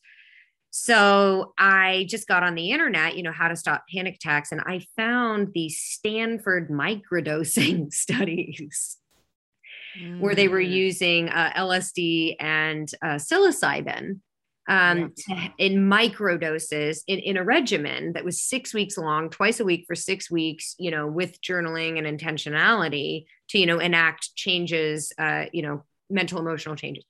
And that this had dramatically reduced panic attacks for people as part of their studies. And so I was like, oh my God, this is the answer. I remember doing, mushrooms when I was 20 and, having a very interesting experience, but microdosing, that's not a trip. That's not going to I'm not changing. I'm not, that's acceptable. I was open to that. Yeah. Found a friend who I knew was sort of in that plant medicine world. She gave me some mushrooms, told me all about microdosing, and I did it because 6 weeks, 40 days.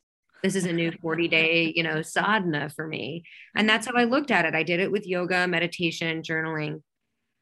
It shifted things just enough for me that all of a sudden it's like the door just opened and there's a little bit of light coming through. Because at the time I felt, the only way I can explain it is it was like I was in the corner of at the ceiling, like there's a wall here, there's a wall here, and there's a ceiling here. And I'm butting my head in that corner and I've got nowhere to move. There's nowhere for me to go. I felt really trapped in my life at the end of 2016. And this is when my whole existence was 3HO, Kundalini, Rama, all of it, Solstice every year. Did you go to winter solstice too, or just summer? Yeah, winter, summer, running the SS cabin, now doing all this seva for White Tantric Yoga, working for White Tantric Yoga. At the solstices as well as in LA? Yes. So I did marketing and some of the admin for White Tantric Yoga LA, which, we had twice a year. And I did that for several years. How interesting. Whoa. So this kind of step in a new direction kind of slowly starts opening it for you to start seeing things a little bit more clearly. You're obviously still in the world for another 2 more years fully before you start moving away. Yeah. It's also in 2016 that I was teaching a yoga class at UCLA, and I then had a flight to Santa Fe after this because I was going to be leading the sadhana at summer solstice the next morning, one of the first morning sadhanas. This was the Thursday, the first day of solstice. And I was supposed to be leading the sadhana. The traffic was so horrible in West LA, and I had that huge suitcase of all my camping gear. There's a cutoff for the luggage at LAX, and it was either 45 or 60 minutes at the time. And I just barely missed the cutoff to check my bag. So they wouldn't allow me on the flight. So I said, you have to book yourself on another flight. The only other flight that night to Albuquerque was actually on Southwest. So I got a refund from American Airlines. They were very kind to me. And then I just booked myself on the Southwest flight. And I'm waiting in line because you line up because there's no assigned seats on Southwest. And I didn't have a turban on, but I had a little white bandana tied in a bow. And I was probably wearing a white top and maybe gray pants or something. And this little lady comes up to me and she goes, "You're going to Solstice, aren't you?" And I was like, "Yeah." And so we started talking, and then she's like, "Can I sit next to you?" And so we sat next to each other on the flight. Turns out she was one of Yogi Bhajan's original secretaries and had joined him in 1969. She left in 2004 when he died, and she had not been back to see anyone in the community since. And it's now 2016. It might have been 2015. It was either 2015 or 2016. I think it was from 2016. Anyway, we shared that flight together, and we shared contact information, and we stayed in touch. And so she then in 2018 invited me to go visit her. And she said, my friend is here. I want you to meet my friend, Pamela Dyson. What? And So the person you met in the airport was an early secretary that then later introduced you to Pamela Dyson. yes.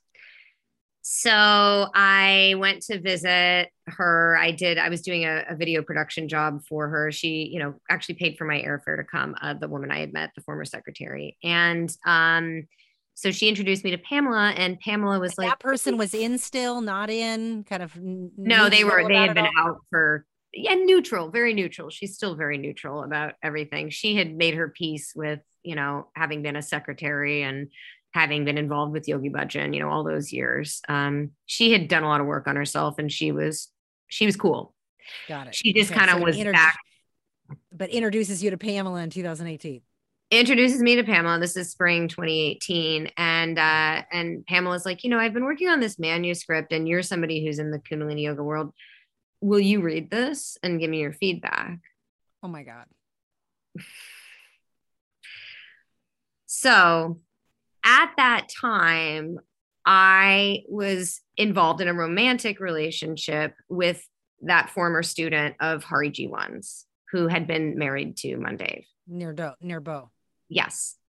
And so he and I had been sharing stories about, I was sharing stories about what, I had gone through with Tej, and he was sharing stories about what he'd gone through with Hari G1 and beyond, and what it was like to be part of that inner circle and all the weird, wacky stuff that they did and talked about. And I was shocked. And I think he was kind of shocked to hear about, what I had endured with Tej. And I think it was becoming very clear to both of us that something was not this. None of this was right. None of this was good. None of this was.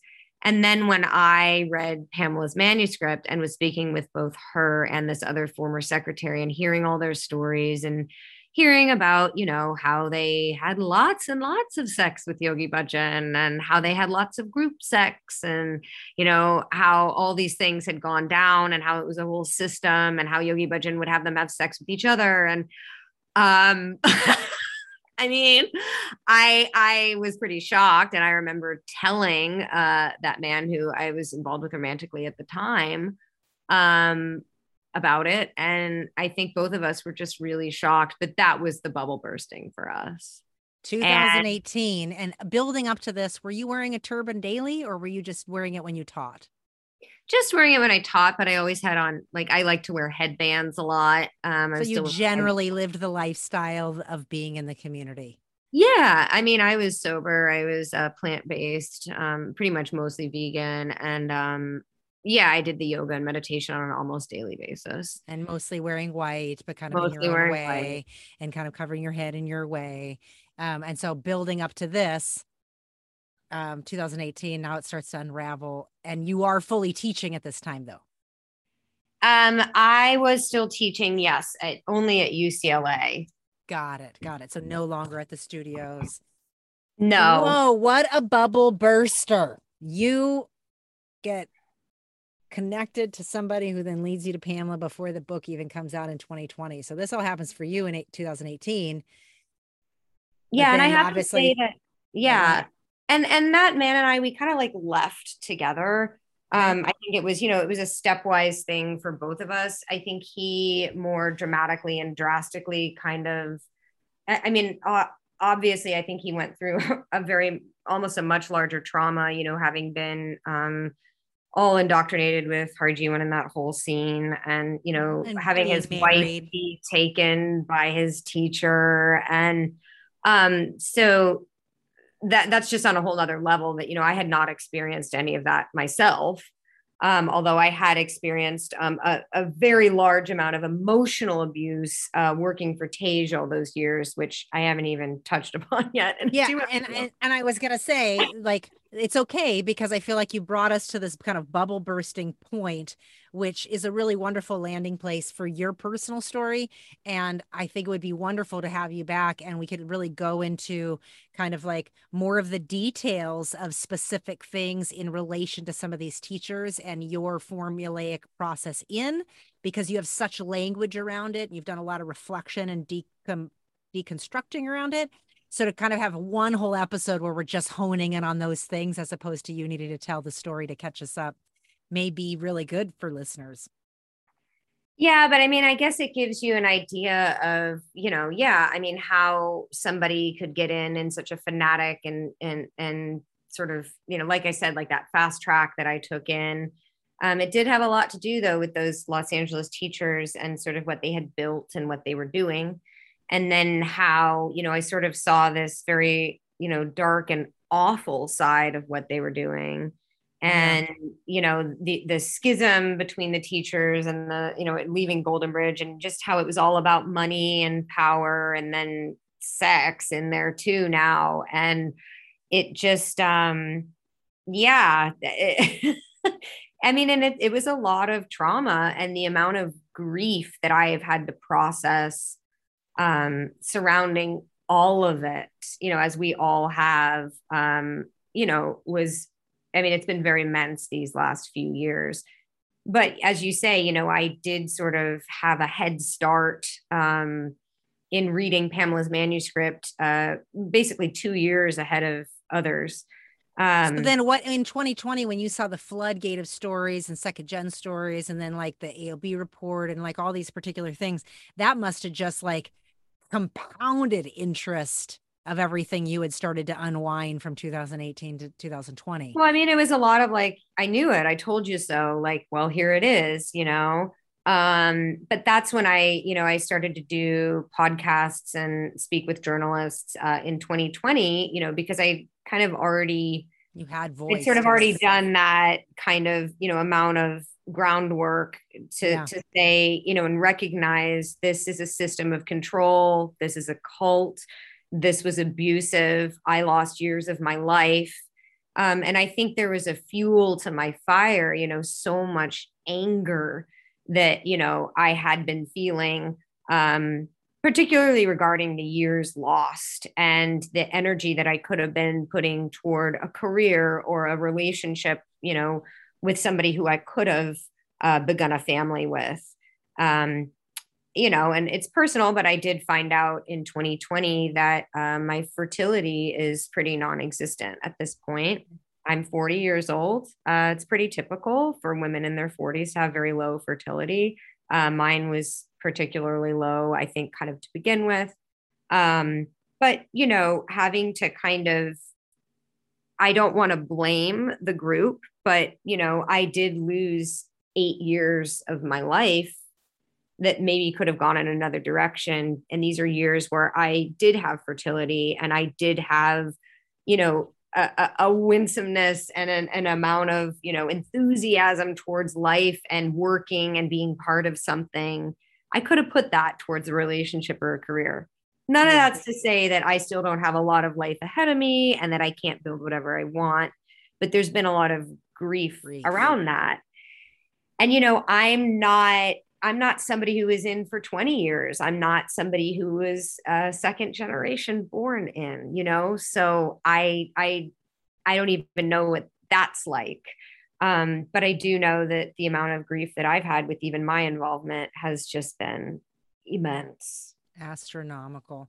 And while I do know we'll have another conversation, and I'd really like to highlight some of the predatory formulas specifically of Nine Treasures and what you experienced with your teacher Tej, I want to say that what we got to in this session, in this conversation together, has been so brilliant in that the time period you're talking about and the teachers and the LA scene, it's really, really an important illumination that you brought forth in your own experience, to see how these early programs that got started in the 70s and carried on in the 80s and in the 90s are in full effect by the time you're in 2011, and then now still in full effect. So for those of you that really need to hear this, Gurmukh was one of the teachers that kind of had a real bypassing response to all of this. And then, the Rama group was and added that was on steroids. They kind of went on attack, and that's when they kind of seceded from KRI, which you heard through Jill's story was seed planted years earlier before the actual official break. So, these formulas of predatory patterns, there's so much to what you shared today, Jules. And I know a lot of people are going to hear themselves in your story from this every decade, the 70s, the 80s, the 90s, the 2000s. And it is tremendously sad. That's my experience in hearing it, is because there's not enough of these voices out yet. By the time 2011 hits, these systems get full on us flurried in.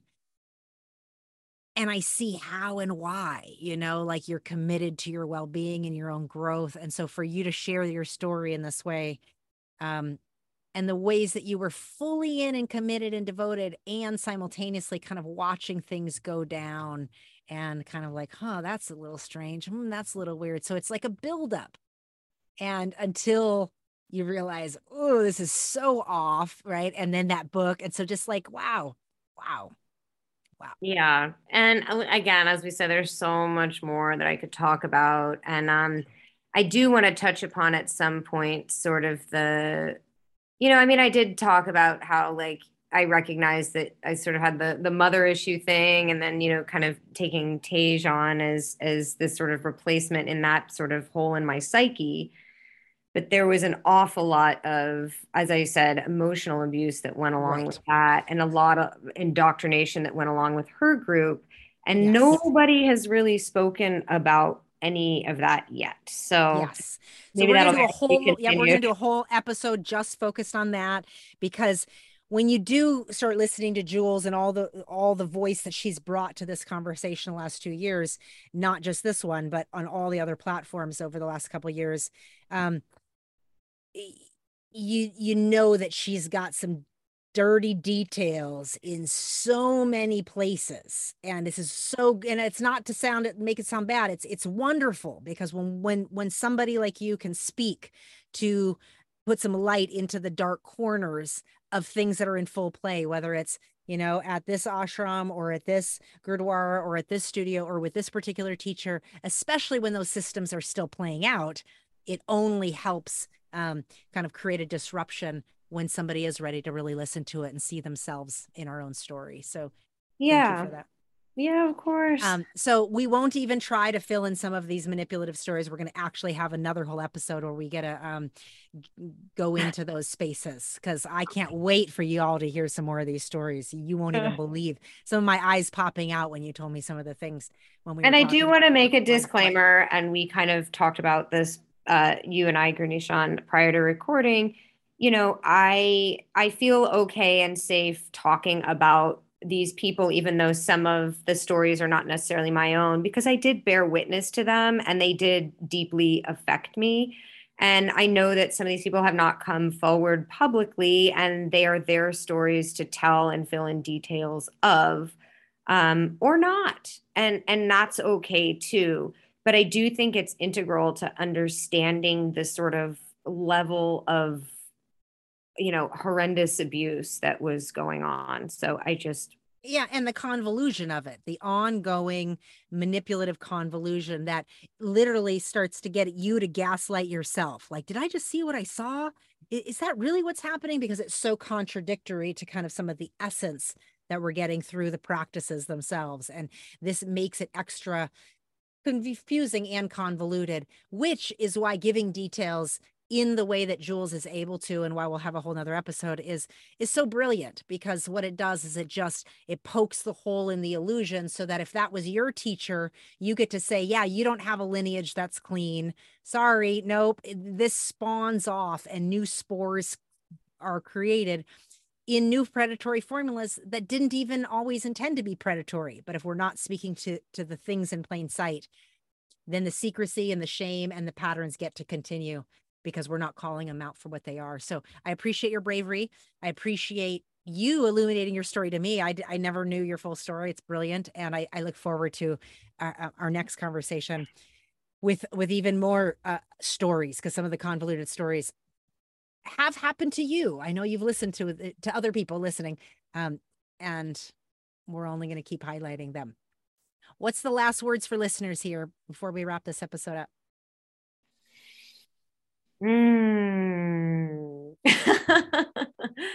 uh, this is a process. And I think that even though the sort of main fire that has swept through at this point, we're still in it.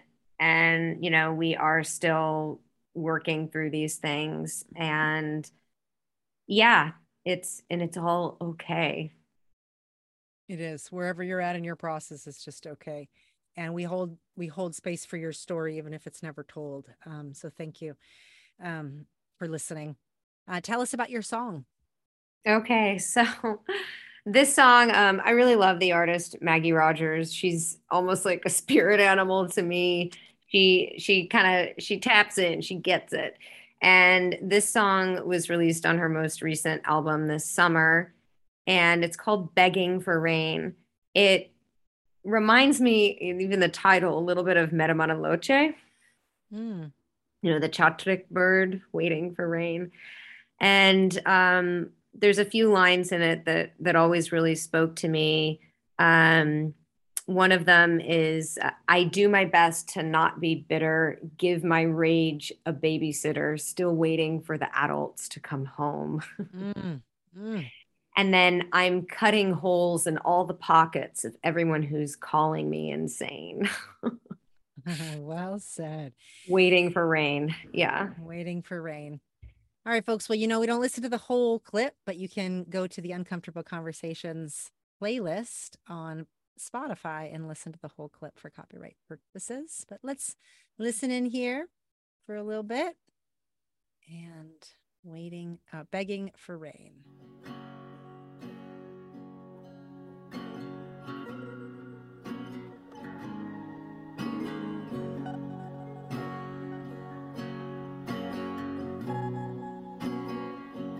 There's also a little harmonium in there. The more you wait, the more you break, the longer that it takes to undo.